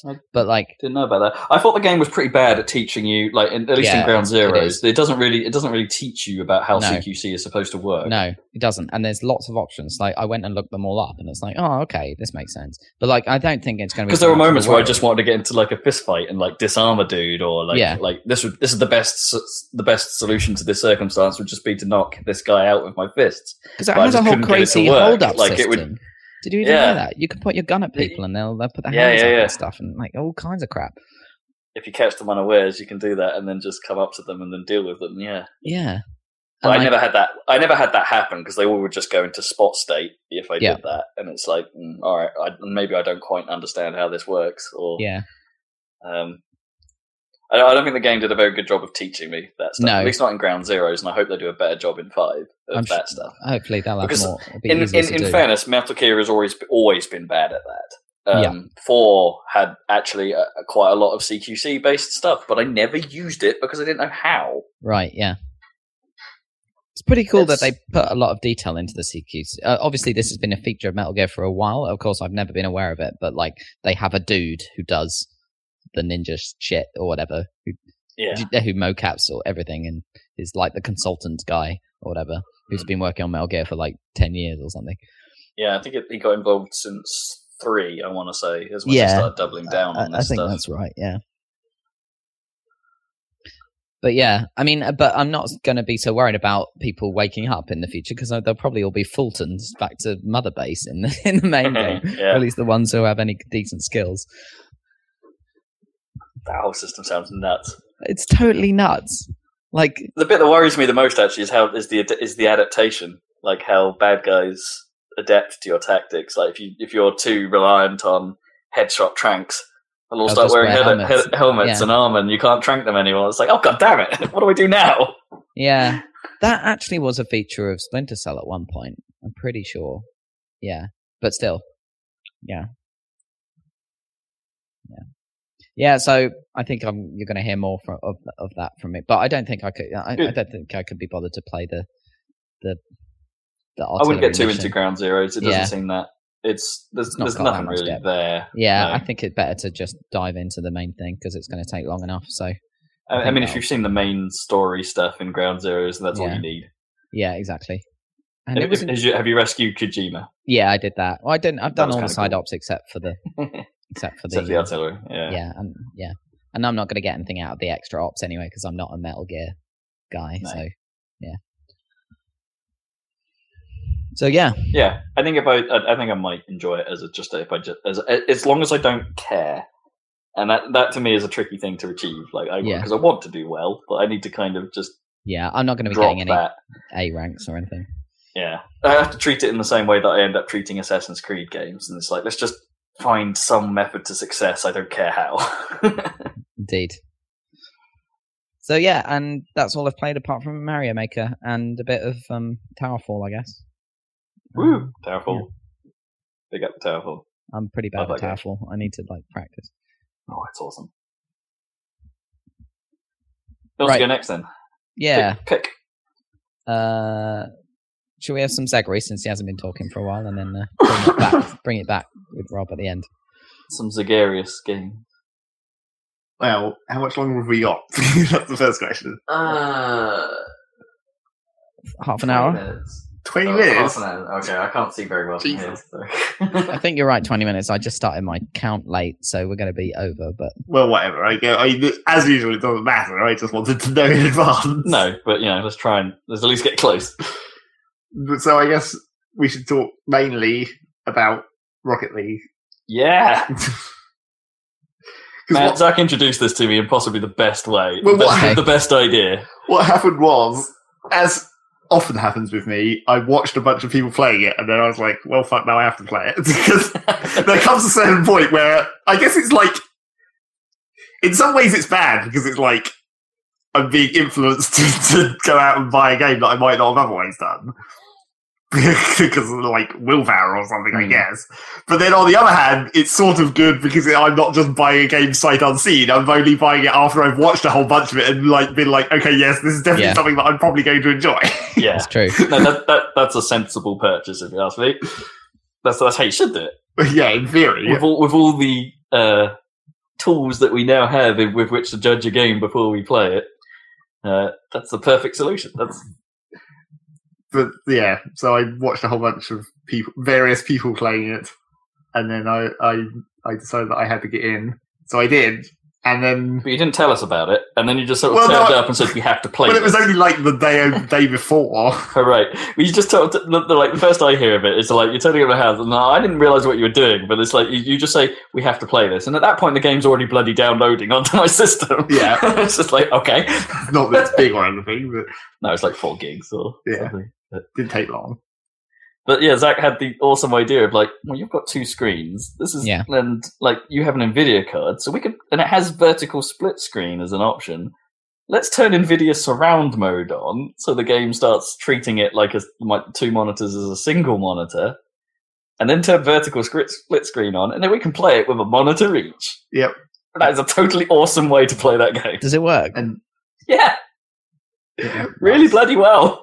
I mean, the only problem with doing that is you can't reposition the UI, so some everything appears in the middle of the 2 screens. Yeah. Like the menu parts and the scoreboard and stuff. Yeah, so some elements aren't great, but actually playing the game is just fine. Yeah. And it's that was awesome. That was a cool way of doing it. So we did a bunch of that, and then Rob had to buy the game as well. Yeah, that was it. I was after a couple of matches, I was properly addicted, and it's like for me, I over the last we've been playing it about a week. Yep. I'm nearly at 20 hours of playing that in a week, and it's like for me, a bloody lot. That's a bloody lot of time. Yeah, I mean, you've been playing love it a whole bunch when I haven't been playing it. Although I've still managed to get more hours than you somehow. I think it's like I've played it a couple of nights for longer, whereas you've played it more consistently. I so want to get better at it. I suck. Well, there's just certain tactics. I'm good at certain things, and I'm terrible at other things. Yeah. And it's like those other things that I suck at, like defense. I'm pretty bad at that. Although I'm a lot better than most people who end up in the bloody goal. Like if there's one guy in the goal, you could pretty much rely on him to be bad. And it's like, and that's because defense is really hard. Like, actually goalkeeping is pretty hard. Well, the trouble is that, the first problem is that people don't seem to understand the obvious unwritten rule, where if you spawn closest to the goal, stay in the fucking goal. Yeah, because there's a good chance that the kickoff will just randomly go towards the net, and you need someone back there. Yes. That's the first problem. And then, the second problem is there's not really any communication between randoms, of course, because there never is in any game. I mean, it does have speech, but no one uses it. That's not just how games work. But it's just you sort of have to have someone vaguely commit to being a goalkeeper, and then I end up doing that all the time. Yes, and it's, or me. I find the teammates are really. And I went in a match the other time, and someone put on the chat, "Yeah, I'm defending," and then within 2 seconds, he'd come out of the goal on a pull. But of course, the two of us were already out there, and it's and then a single random punt then sends the ball all the way across the pitch into the goal, and I couldn't help but type at that point, "Defending her." Which obviously didn't go down well. But there's a certain point where you have to rush out. There is a pull, but you normally don't crash the net with all three. If you're playing a 3-on-3 game, you normally don't crash the net with all three players unless you're desperate. I don't know. And this happened within the first few seconds of the match. It's yes, you can do it, but boy, is it risky. I don't know. He just came out, and there was no need for him to come out. It's not like we were on the best push. All of their players were back. It's the chance of us scoring was slim. Well, the problem I have... And it's those moments where someone makes a poor call that are frustrating, but that is the game, in a way. It's it's people making calls. And the problem I have with playing defense is that the thing that I need to get better at from playing defense is I either end up you can just stay in the goal, but then there's no chance for you to do rushes, because it's really when the ball is way up in the enemy's corners, you want to be on the halfway line almost. So if it bounces across, you can boost in and get it. Yeah, but then that's risky as well, because then you have to get better at boosting back and getting to the goal just in time. And turning around and then having good enough awareness to actually react to what you need to do in time. Yeah. That stuff is really hard. And that's where I suck the most. If I do decide to come out and then suddenly go, nope, that was a bad call, I need to pull this back, or what's happened up front hasn't exactly gone the right way. It's getting back in time and then making the save it's super difficult. And then the other problem that I have, the other thing that I'm not good at is not going full speed. Because basically I just drive in circles, because I feel like I just want to maintain as much momentum as I can, so that I can transition into maximum boost speed with minimum amount of boost. Sure. So I just drive in circles, or just drive in figure eight on halfway line, waiting for the ball to come out. But then that most of the time means that I'm not actually facing in a good direction when something happens. So your reaction speed is slower. But then stopping seems too risky as well, because then you're accelerating from a standstill and you're leaving yourself open to being hit. Tackled, yeah. So I haven't really worked that out what to do, and that just screws me as well when I'm under the ball, because I don't. It's a trouble with ball being cam. Under the ball is really just difficult at the best of times. Well, yeah, and it's a trouble with ball cam really, because you're looking up at the ball and you can't see what's around you, so that makes you feel like you don't want to stop because you know that other people are going to be there. Yeah, when I'm in goal, there's the delicate blend of switching between the two cameras, just to be able to see what's going on and trusting what's on the floor, so you can see where everyone else is. But then that moment where it sort of crosses the net at an awkward angle, and it's oh god, I'm going to need ball cam to line this up. But then you miss something important, and it's oh. It's I wouldn't mind turning ball cam off so much if the arrow pointer that there is that points to the ball had a range indicator on it as well. That would be useful. Because it's really... I mean, I turn it off when I'm the only time I turn ball cam off is when I'm lining up to get a boost. So I know that I'm driving directly towards the boost pad. Okay. I turn it off quite a lot, actually. If I'm on attack, I spend quite a lot of time with it off. So I sort of know where the ball is because of the indicator and stuff. And but if I'm lining up, a rebound or something, I kind of want to know where everyone else is in compared to where I'm traveling more than I do the ball. And it's like, and that works out actually quite well. There is a trick to it, and it's like, I think it's going to be different for every player, like what they prefer. But it's that managing your camera is enough of a skill requirement. I think the default camera is a bit dodgy in any way. And the trouble is that, like... Well, always points in the direction of travel. Well, yeah, that's one of the problems. I think it could do with, like, a bit of lag or something. Like, so you could start turning, but the camera wouldn't follow immediately. Or like classic arcade style. Yeah. Because it's a bit extreme when it's, like, locked hard onto the back of your car and you're like, whoa. Yeah. Just swinging backwards and forwards wildly. Yeah, I think you're right. And the trouble with it, really, is that, like... It could have done with a separate set of sliders for like ball cam and non-ball cam, so you could configure range and stuff differently for each. Yeah, that would be good because I have been toying with the camera controls, and I'm playing a bit better now that I've moved the camera quite a long way away from the car. Right. So I get a little more like perception of the grass around me. Yeah. It's like things have got a little bit easier since I've done that. It's even sort of easier when you drive up the walls and stuff because the camera seems more willing to go through the transparent barrier. Yeah. So you end up with a little bit more perception of where you are in relation to everything else, and it's like that seems to have helped for me. But it's nice that they put all those options in for like customizing the camera position anyway. Yeah. It's like that's kind of unexpected and neat that it's there. And also, I'm not sure whether I should start ramping my FOV up again because I turned it down initially to 75 because that's what I'm used to from like Team Fortress because I thought it was making me kind of feel ill when it was on its default of like 90. But I'll turn mine up. You just need more. Yeah. You just need more view. You need more vision. But I'm not sure because the trouble is that the FOV actually also affects the camera position to some extent. Like it actually moves the camera back as well. It'd be awesome if they officially supported like 3 monitor multi-mon. So they have like the 2 screens as like a wide angle, but everything happens by default in the middle. But then use the 2 as like the extra screens you would attach to a racing simulator or something. Well, surely that's just how that works, right? If you set the resolution to spread across 3 monitors, maybe, and set the FOV high enough to compensate. Well, your UI would be mental because your boost indicator would be on the far right of the far right screen. Well, when do you need to see that, really? I guess it's an awesome game. It's so much fun. It's like it's not the most polished in places, but it's whether it goes good or bad, it mostly behaves very, very well for a multiplayer game. You know, it's like lag is almost imperceptible. Well, when you're playing somewhere there's no lag. Yeah, as soon as there is lag, you notice. Yeah, and I mean there are times when lag hits, it affects your movement and it becomes real obvious. And there are times when watching replays where it does look like the ball has behaved a little weirdly on the bounce off some player, or appears to have bounced off nothing on occasion. But that is so rare that it's they've done a pretty good job, I think, with that stuff. Nice. And you play against PlayStation people. Yeah. Oh, cool. Cross-platform. It's full-on cross-play. Although you can't look up a PlayStation player, I don't think.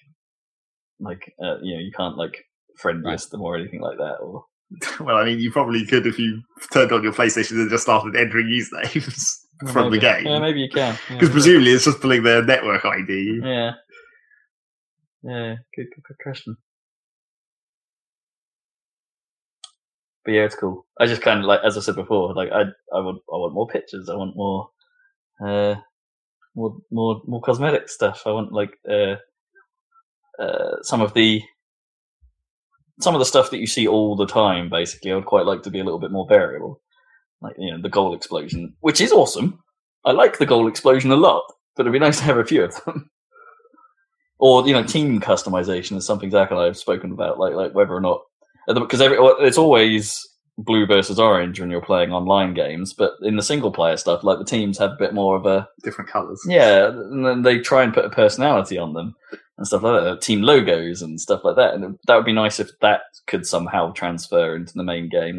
Maybe if you're playing team ranked or something where you need a party of 3 people, perhaps that means you can assign an identity to yourself. Or yeah, because that would really cool. Obviously make sense from the esports idea. Yeah, to actually be able to have team icons and stuff imported into the game somehow. Yeah, that'd be really neat.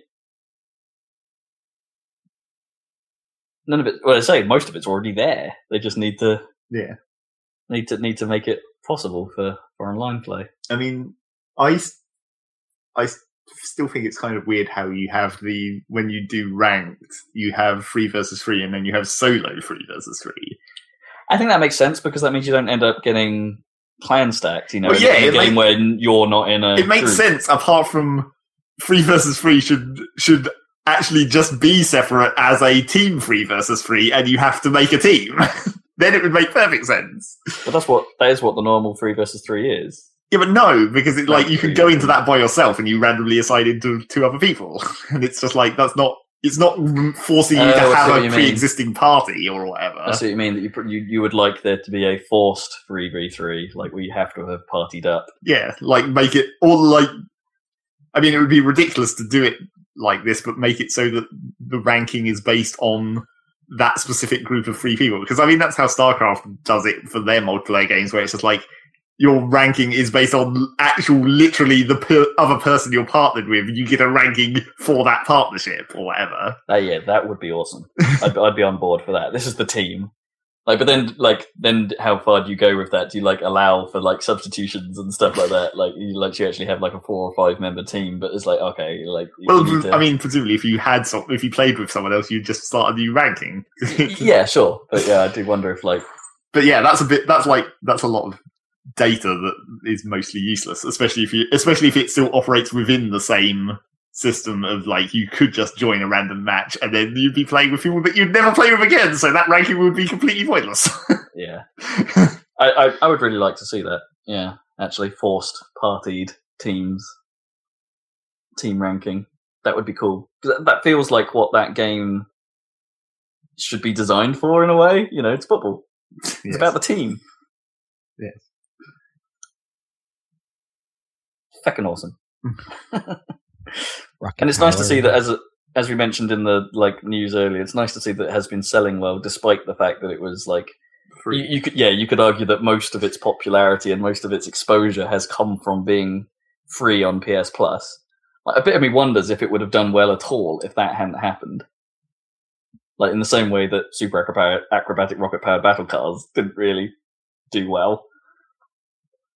Well, I wonder if it also helped with streaming off PS4, because that's a double bonus. It was free, and you could theoretically just stream it. Sure, and it's certainly a streamable game in terms of the content of it. Yeah. I've watched some stuff of pro grade matches already, and that seem to exist already, and then man, that stuff is fun to watch. It's a cool thing. As an esport, I don't think they really gunned for it, but boy, it's. Is this the one? Is this the one that makes esports legit? No, I don't think so. Though you're still not sure. Well, there's literally nothing to it. So that's the problem. But that's the point, right? No, that's the problem. There's nothing to real sport in a way. Yeah, in a way, apart from there is. If it was, say, a Rocket League where there was 11 on 11, then you might be talking about something. I'd quite like to see that. If they just did an enormous pitch. Because then people can specialise into roles more. Yeah. And the actual people matter. You could get attached to players more, maybe. Yeah, but then because the trouble with if you compare it to Dota and stuff, the fact that there are different characters in Dota is really what makes it a game in itself. Because you're the whole idea of picking and counter picking and stuff is actually important. And that's half of the tactics of that game is the whole idea of balancing the skills that you have and the different types of character where it's this guy is melee or this guy is ranged or whatever. Yeah. And Rocket League just doesn't have any of that.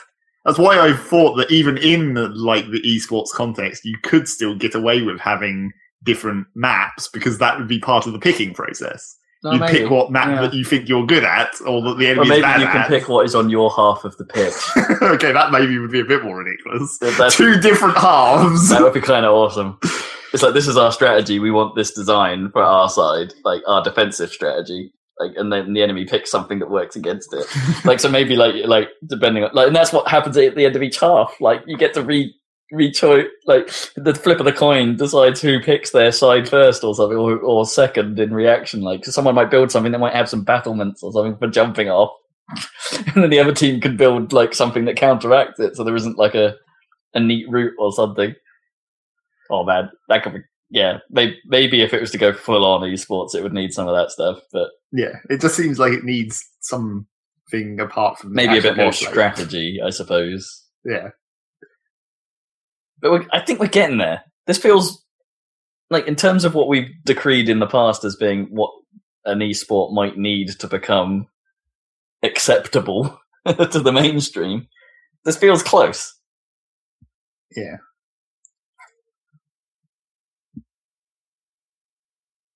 It's a weird thing. Like, I think it surprised everyone just how. Just how much it's been adopted and loved and has hooked people. I'm surprised. I really didn't think I would be this into it. I was confused by all the discussion. It's like, seriously? People have tried making car football in games before, and it's never worked. No. I mean, there was some kart racer on the Mega Drive, I'm sure, that tried it. That's the first memory I have of there being a car football game.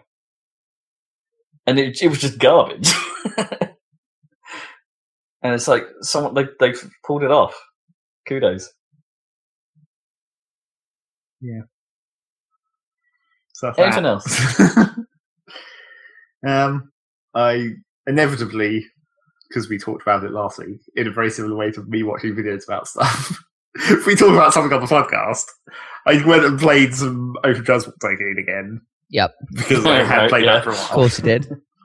Well, I went in there because, well, firstly, I went back to it to see if anything had changed, because they're still working on that project in theory. And, at this point, it's mostly quite minor stuff that's not really noticeable. And they still haven't, I don't know if they're getting close or whether it's still like a long way away, but there's still the whole idea of a complete graphical overhaul that's not, because they've already done the redraw of the graphics, where it's like it's like how it is originally, but the open source, where they redraw all the sprites basically. But they also want to do like the weird like high res version where it looks even more ridiculous. Oh sure, what, the extra zoom in level, or yeah, and that just like inherently means that things will look slightly different. I'm still not sure if that's going to get done, because there seems to be like various overlapping projects where it's like sometimes it's just the higher res art, but sometimes it's also like redraws of like make the building actually look different, not just higher res in the same style or whatever. So I don't know how far that's got. So I didn't bother messing with any of the graphics files. I was like, I guess it still looks fine, still good. But then the other thing I went in to look for in a similar way to what I was talking about last time on the podcast about how a Transport Tycoon has inherent like endlessness because of random. Sure. And how Industry Giant has better industries, more or less. So I was looking through the mod list to see if there was any particular mods that do overhauls for the actual industries. And there's like a couple of big ones that have been around for quite a while. But the trouble is that, I mean, there's these two that I tried more or less are exactly the same apart from slightly different. It's like they have pretty much the same ideas, just executed in very marginally different ways. Right. Where they like create new industries and modify the old industries to make them like overlap in different ways. And then they both to some extent have the idea of supply and demand affecting like production output more sort of logically than the way it works in the default game. Because in the base game, it's just like if you just supply a thing with a bunch of, well, it sort of doesn't matter for the middle industries in the original game. Like you can supply a sawmill with as much wood as you want, and it will produce goods by proportion to how much wood you supply it. Sure. But when you're taking the wood from a forest, the amount of wood the forest outputs increases over time because of how regularly your trains are servicing it, basically. Right. So, like, the better service you're running of this wood service, the more wood that gets produced over time. So is it like a theoretical maximum? There is a theoretical, like, it's a bit limit, I'm sure, where it's just like it maxes out at a certain point.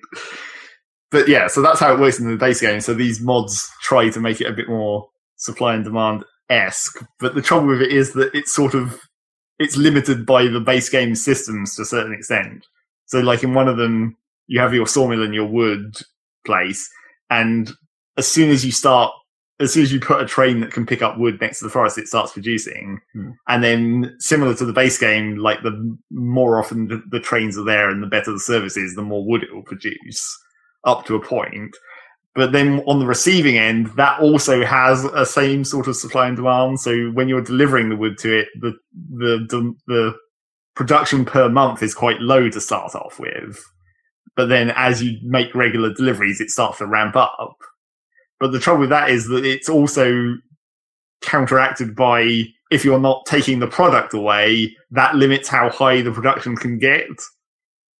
So at a certain point, what tends to happen... So you don't stockpile it, basically. Yeah. So what happens at a certain point is that basically the station stops accepting the input. Once you've supplied with a certain amount, it's like, we can't take any more until it's worked through the backlog, basically.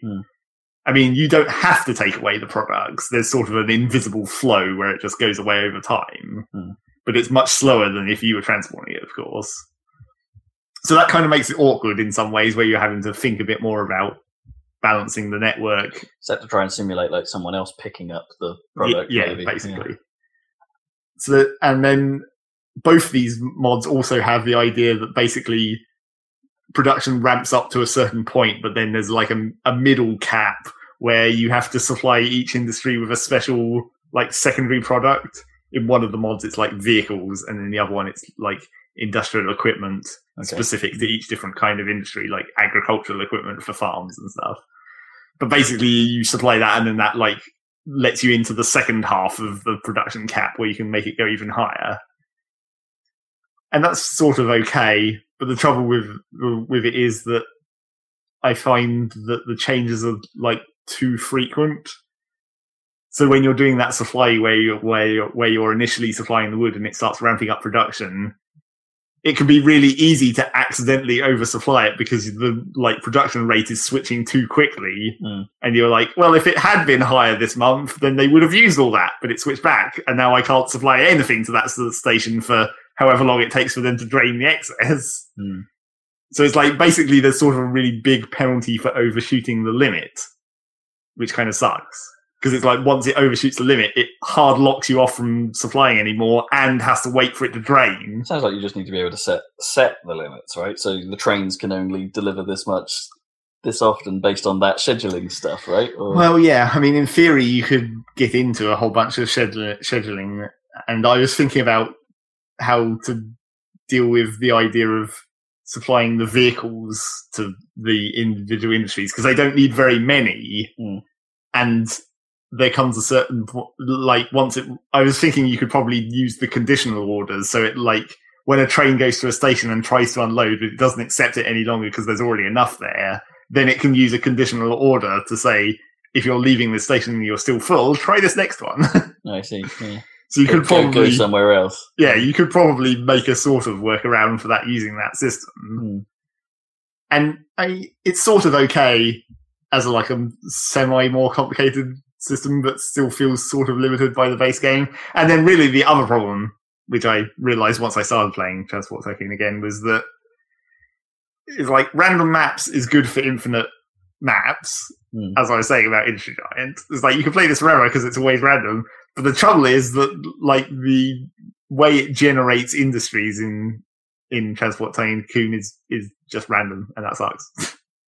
It's just a random sprinkling of industries all over the map. That's not actually cool. The predictable route, like, it doesn't give you enough help with actually sorting out a decent line. So, well, it's not the trouble. Well, my main problem with it is that sort of the start of the game, and then sort of later when you're starting the game, I've tended to now just start with the setting on minimal industries, which basically means one of each industry on the whole map. Oh, okay. And then just regenerate the level until there's a reasonable route between two of them to start off with to like give you your first income or whatever. But the trouble then is that even with minimal industries, and to a much worse extent the other settings like higher industries, is that I just think, firstly, it just makes too many industries. So it just, like, kind of negates the whole idea of transport networks where there's just every industry is everywhere. Yeah, sure, you could just do it. You don't need to come up with a solution, I guess. It's like, that's sort of not a problem because you choose not to, you choose not to do the shortest route if there's a lot of industries around. But also, I just think it's kind of ugly and annoying to have all these goddamn industries all over the place all the time just getting in the way. I just want more open countryside. And then there's, that's the thing. Maybe you can write a generation mod. Well, there's various, there was a mod that I'd been playing with before, the last time I played Open Transport Tycoon, that only works for the default industry, so it's not compatible with these other mods. But it changes the generation so that similar industries spawn in, clumps.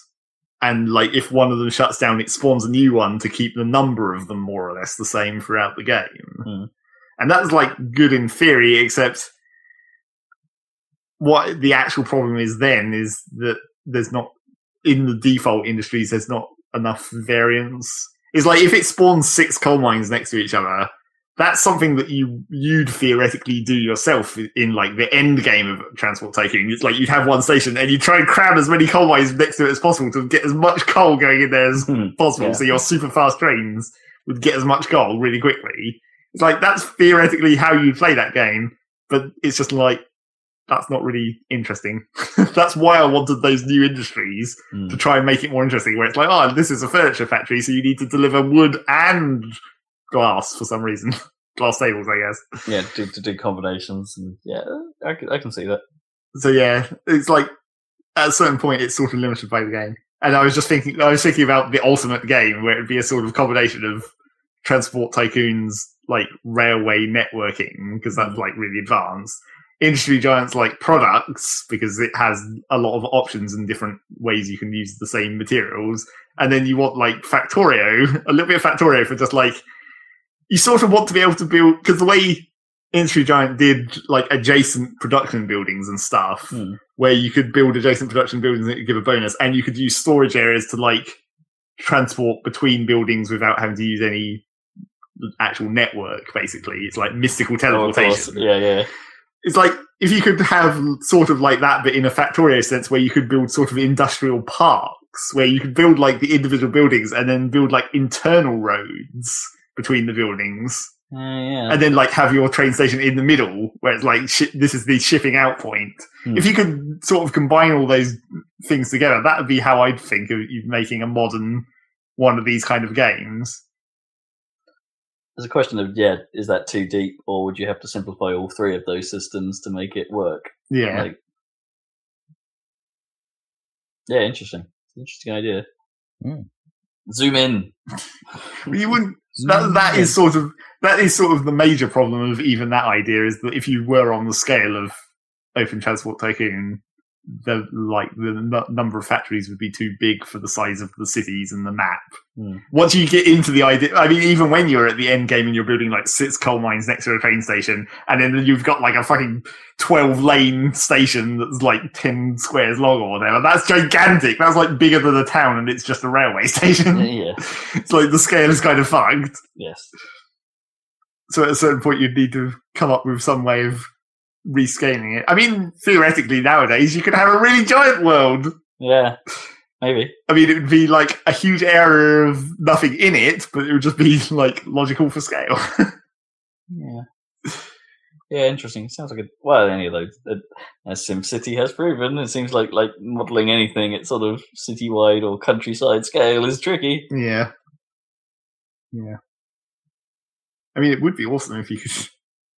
This is another thing that I thought about in the ultimate game would be to have when you build a factory building, you'd be able to basically a hidden grid inside the factory where you could factory is a 4x4 square in the train network scale, but if you zoom in, you can go into the floor plan scale where it's like a 20 by 20 grid of small squares where you can set up conveyor belts inside the factory. I see. Just have recursion, basically. Yeah. And then each one of those, you go one step further, and then you've got an Infinifactory game to play. Yeah, exactly. So that would be pretty ridiculous. And you're a chemical plant, you have to play space game. Pipelines. Yeah. So that would be that. And then the other thing that I played just last 2 days of this week was there was a patch for Space Engineers, of course, because it was Thursday. Sure. They're sticking to their schedule. Good on them. They introduced basically like combat AI, sort of. Well, basically enemy ships that actually have sort of semi-combat intelligence. Maybe a bit too intelligence with the first version. This was a thing that they introduced on Thursday and then patched on Friday in the classic style, where they made it so there's pirate bases that spawn and they have guns and stuff on them, and they're like actual stations. And then when you go near them, they spawn drones, which also have guns and can chase you and like attack you. And it's obviously like a still work in progress feature. But the work in progress bit that they kind of forgot on the Thursday version of this patch was to make the enemies actually give up ever. Yeah, right. Which was something of a problem. Like if you flew anywhere near one of these bases and it spawned a drone, it would never stop following you forever, no matter how far away you flew. So yeah, they patched that on Friday to be like 20 kilometers range, and then they go home. Yeah, that makes sense. Needs the aggro. Yeah, basically. So yeah, I've been messing with that, and there's been a few other things since the last time I played that they've introduced, like making it so that you can have the conveyor tubes that like go between different storages and productions and stuff.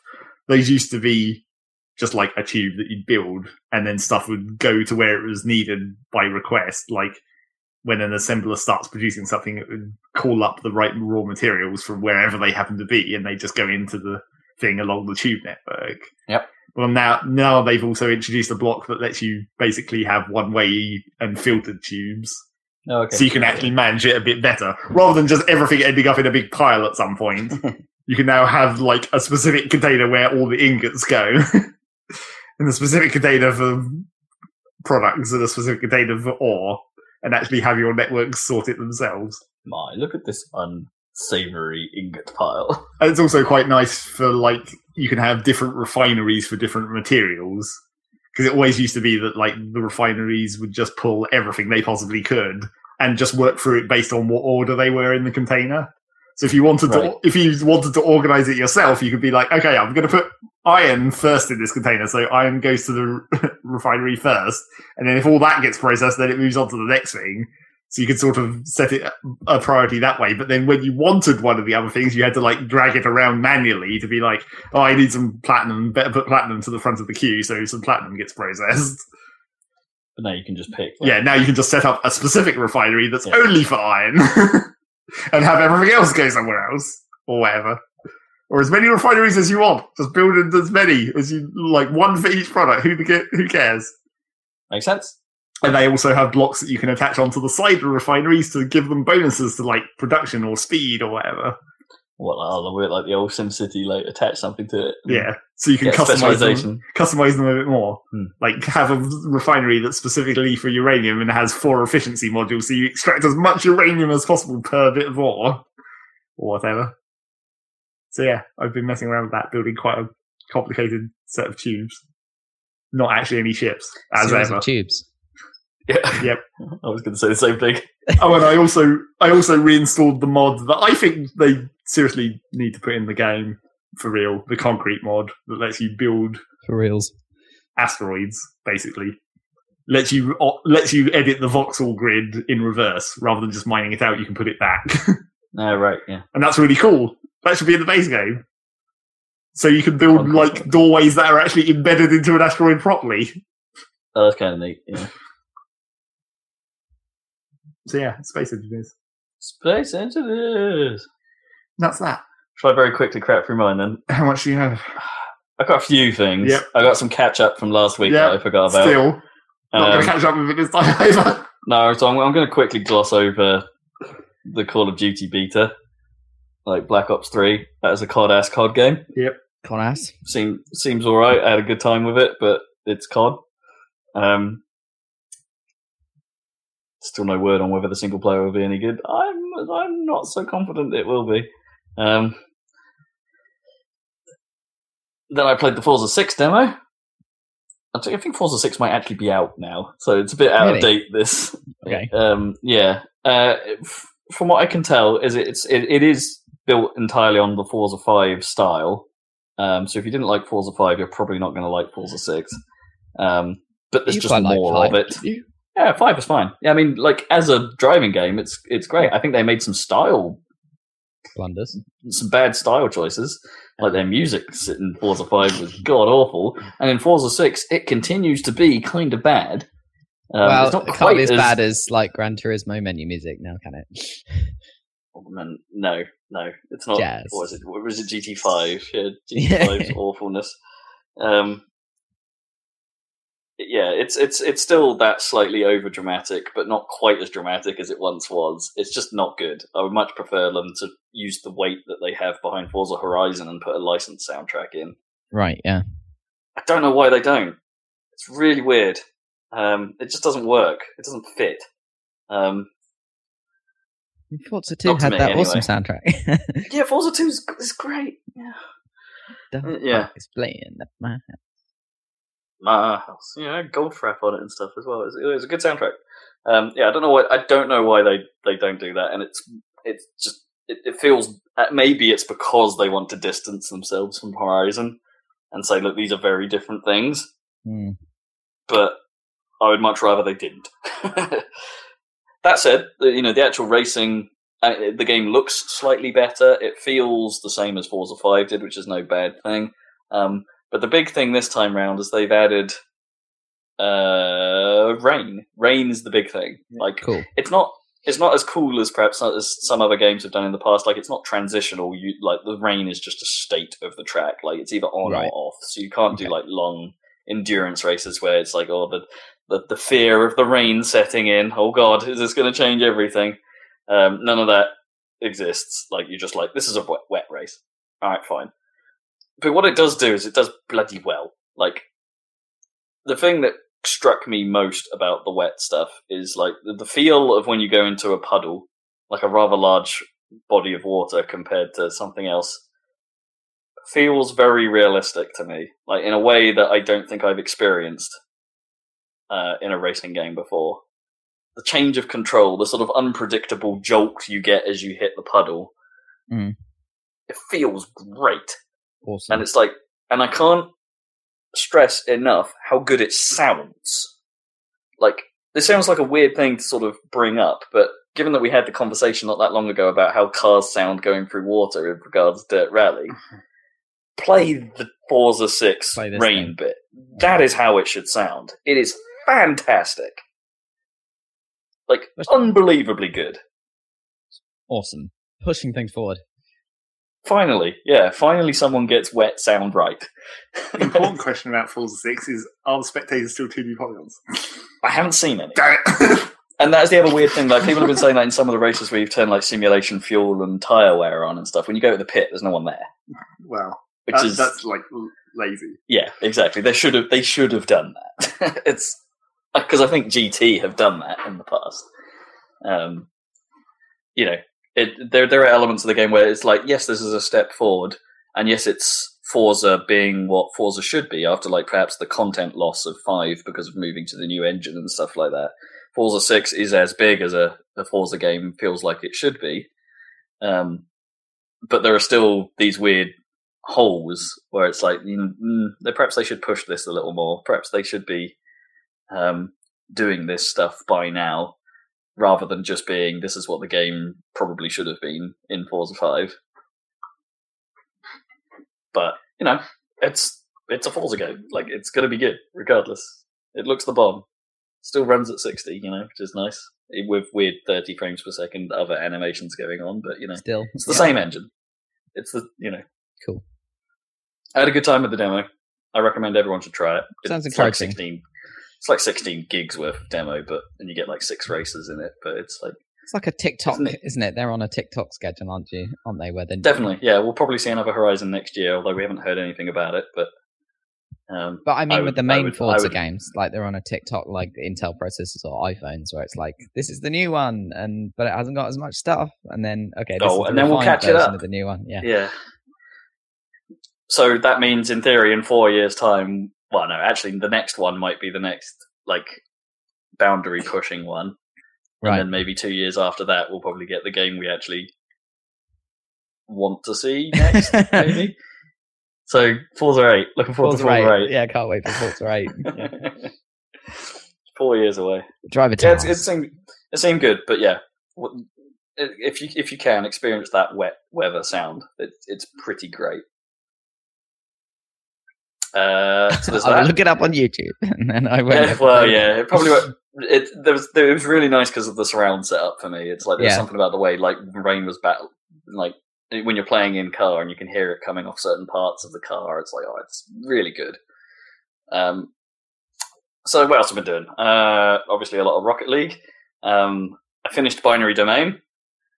It's cool. Like that game took some unexpected directions, like in its storytelling. It's like gameplay-wise, it's exactly as I explained last time. Did the incredibly obvious twist that we all thought was going to happen? No.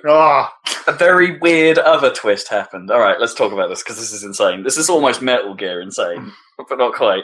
It's like the main twist at the end of the game turns out to be that one of your teammates isn't one of these hollow child-like robot things, but that one of them was born of a hollow child. Oh, right. That the female hollow children can have hybrid babies, and that one of them was it, and it creates racial tension within the group. And it's like, but they're not human. And then there's some sort of like political order to cull all the hybrids and stuff once they discover what they are and things like that. And the story goes down that path, which is like, okay, I'm not sure I was expecting that. And of course, the whole thing, as it turns out, has been run by an AI. Not by a dude. Like, the dude got killed by the AI. And was masquerading as him for a while. I didn't expect that. So, in a way, that kind of succeeded. Nice, I guess. Because I didn't see it coming, but yeah. But it's still got the generic-y gameplay. Yeah, it's fine. It's fine. Serviceable. It's one of those like third-person shooters, but it's it's just not really special in any way. It's all right. French Robot was awesome for the sort of middle portion of the game in which he's in. He sort of disappears halfway. Like you see him from about 1/3 in to 2/3 in, and then he's out of the picture again, which is somewhat disappointing. But he was cool. I wanted to see more of him. French Robots. And the only other thing I've really been doing in great detail was I picked up Rare Replay. It happened. So and I played a ton of ZX Spectrum games. Is that what have you been starting from the start? I did for a bit. 80s. I got through 5 of them, I think, in the end. So I played Jetpack, which is the first in the Jetman games, which is a very simple sort of arcadey fly, pick up the fuel, take it back to your thing. Keep doing this until you can fly away. Go to another level where the enemies are slightly different. Do it again. Keep going. And for what it is, that's absolutely fine. It plays quite well. It's an enjoyable little thing. Its sequel, Lunar Jetman, is garbage.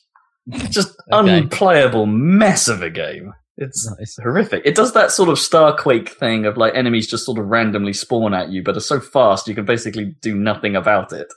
Like, so if you're going to die, you're just going to die. Which means that the sort of handy rewind cheat that the ZX Spectrum and NES games have in the package, where you can just hold left trigger and it rewinds time, becomes invaluable to make that game even remotely playable.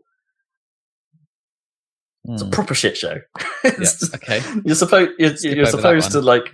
Yeah, it's got the same sort of Jetman controls, but you also have you're supposed to take a bomb to an enemy missile base and blow it up by dropping the bomb on it, but you also have to but you have limited fuel, and so in order to get around, you basically have to get in your moon buggy and drive that to places, but your moon buggy is completely incapable of going over any lump on the floor, So if there's a lump on the floor, you have to get out and put a little bit of bridge in it to cover the gap.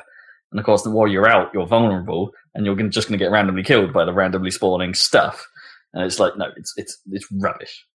And if you're too slow getting to the enemy missile base, then a missile is fired at your lunar rover, and if your lunar rover gets destroyed, it's game over, regardless of how many lives you have and stuff like that. And it's awful fucking thing. Don't play it. Got it. Well, probably play it for the achievements, but whatever. Cheat your way through as much as possible. So then the next one is Attic Attack, or Attic Attack, because it's spelt weirdly.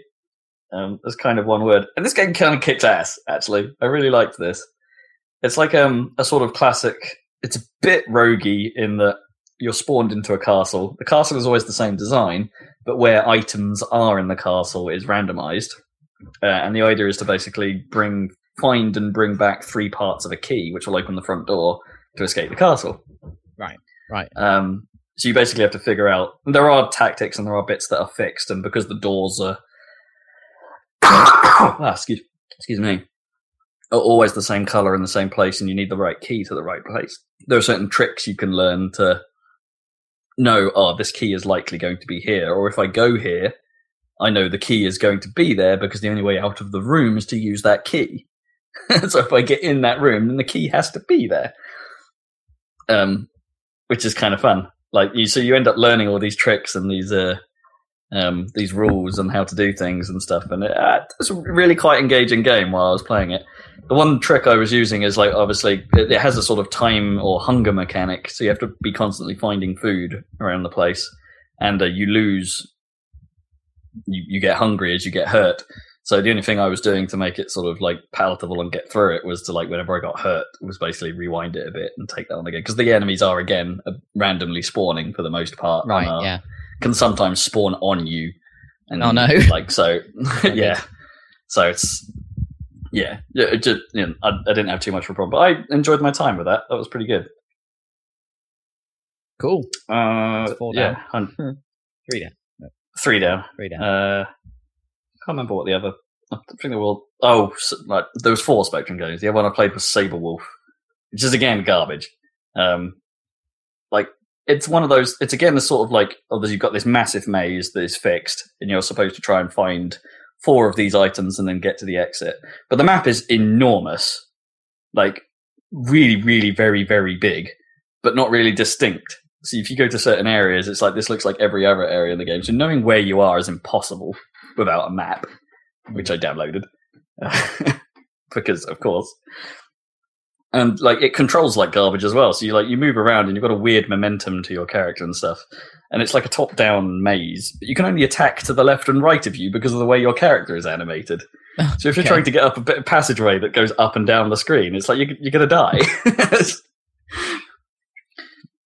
That sucks. It's terrible. So once again, turn all the cheats on and play it just to get through it. Good. Yeah. And the only other really thing I've been toying with was Slalom, which was an NES game, which is a little bit like those sort of old 3D races at the time, where stuff is being simulated coming towards you, and you just have to kind of dodge it. And it's kind of fine, and it would be absolutely fine, but it is ruined by the addition of other skiers that behave totally randomly. And the game is super fast, so actually doing the run well is really difficult on its own. But then when you introduce this random element of other skiers on the on the path that can sort of, some of them will purposefully get in your way, others will move randomly, others will just drive in a straight line, and it ruins it. It totally ruins that game, this random element, because it's too hard as it begins, and it's this element is just unpredictable. So again, judicious use of the rewind is your friend. Go straight for the rewind. Yeah. So Slalom is middling, unfortunately. And then after dealing with all that, I skipped all the other Spectrum games and so on. I haven't played any of the other stuff on it, because at this point it was just I need to get my head a little bit out of retro, and I've started playing Banjo-Kazooie. It's a little less retro. Well, why not? You don't have to go all retro. Although, that is retro, but you'd have to go full retro. Yeah.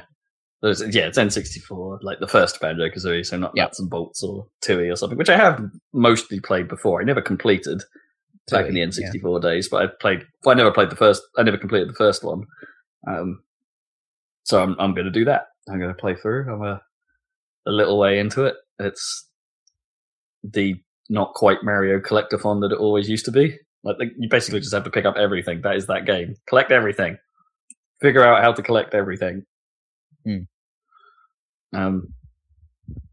it's pretty good. Still holds up. I'm still enjoying it. It's cool. Yeah, I think it's all right. It's a little simplistic, but I think it's fine. It's like thematically, it's all over the place. Right. Because it's like, why am I picking up musical notes? Like, the music. Like, why is there a shaman in this? And it's like, no reason. There just is. Okay then. You just kind of have to go with it. I'll just accept. It doesn't make doesn't make any sense, but everything has a point and it's well explained. So whatever. Well, what they do is explained. Why they are what they are is never explained. But who cares? It's fine. It's all probably true of Mario as well, I guess. Yeah, exactly. Mario 64. It just is what it is. And that's me. I'm done. Coolio. Well, I think that's going to be it for the Saladcast, given we're out of time. Indeed. Stay tuned for videos, etc. I don't know what's coming up. Next will be Dank Souls. Dank Souls, right. Enjoy the Dank Souls video, and we'll catch you next time for more crazy Saladcast action. Whoop, whoop, whoop, whoop. Bye. I actually have to wedge myself out of this chair. Hang on. Hey. Oh, come on, legs. Oh, we got a sign off from Zach. No, I was waiting for you to get up. All right. Bye.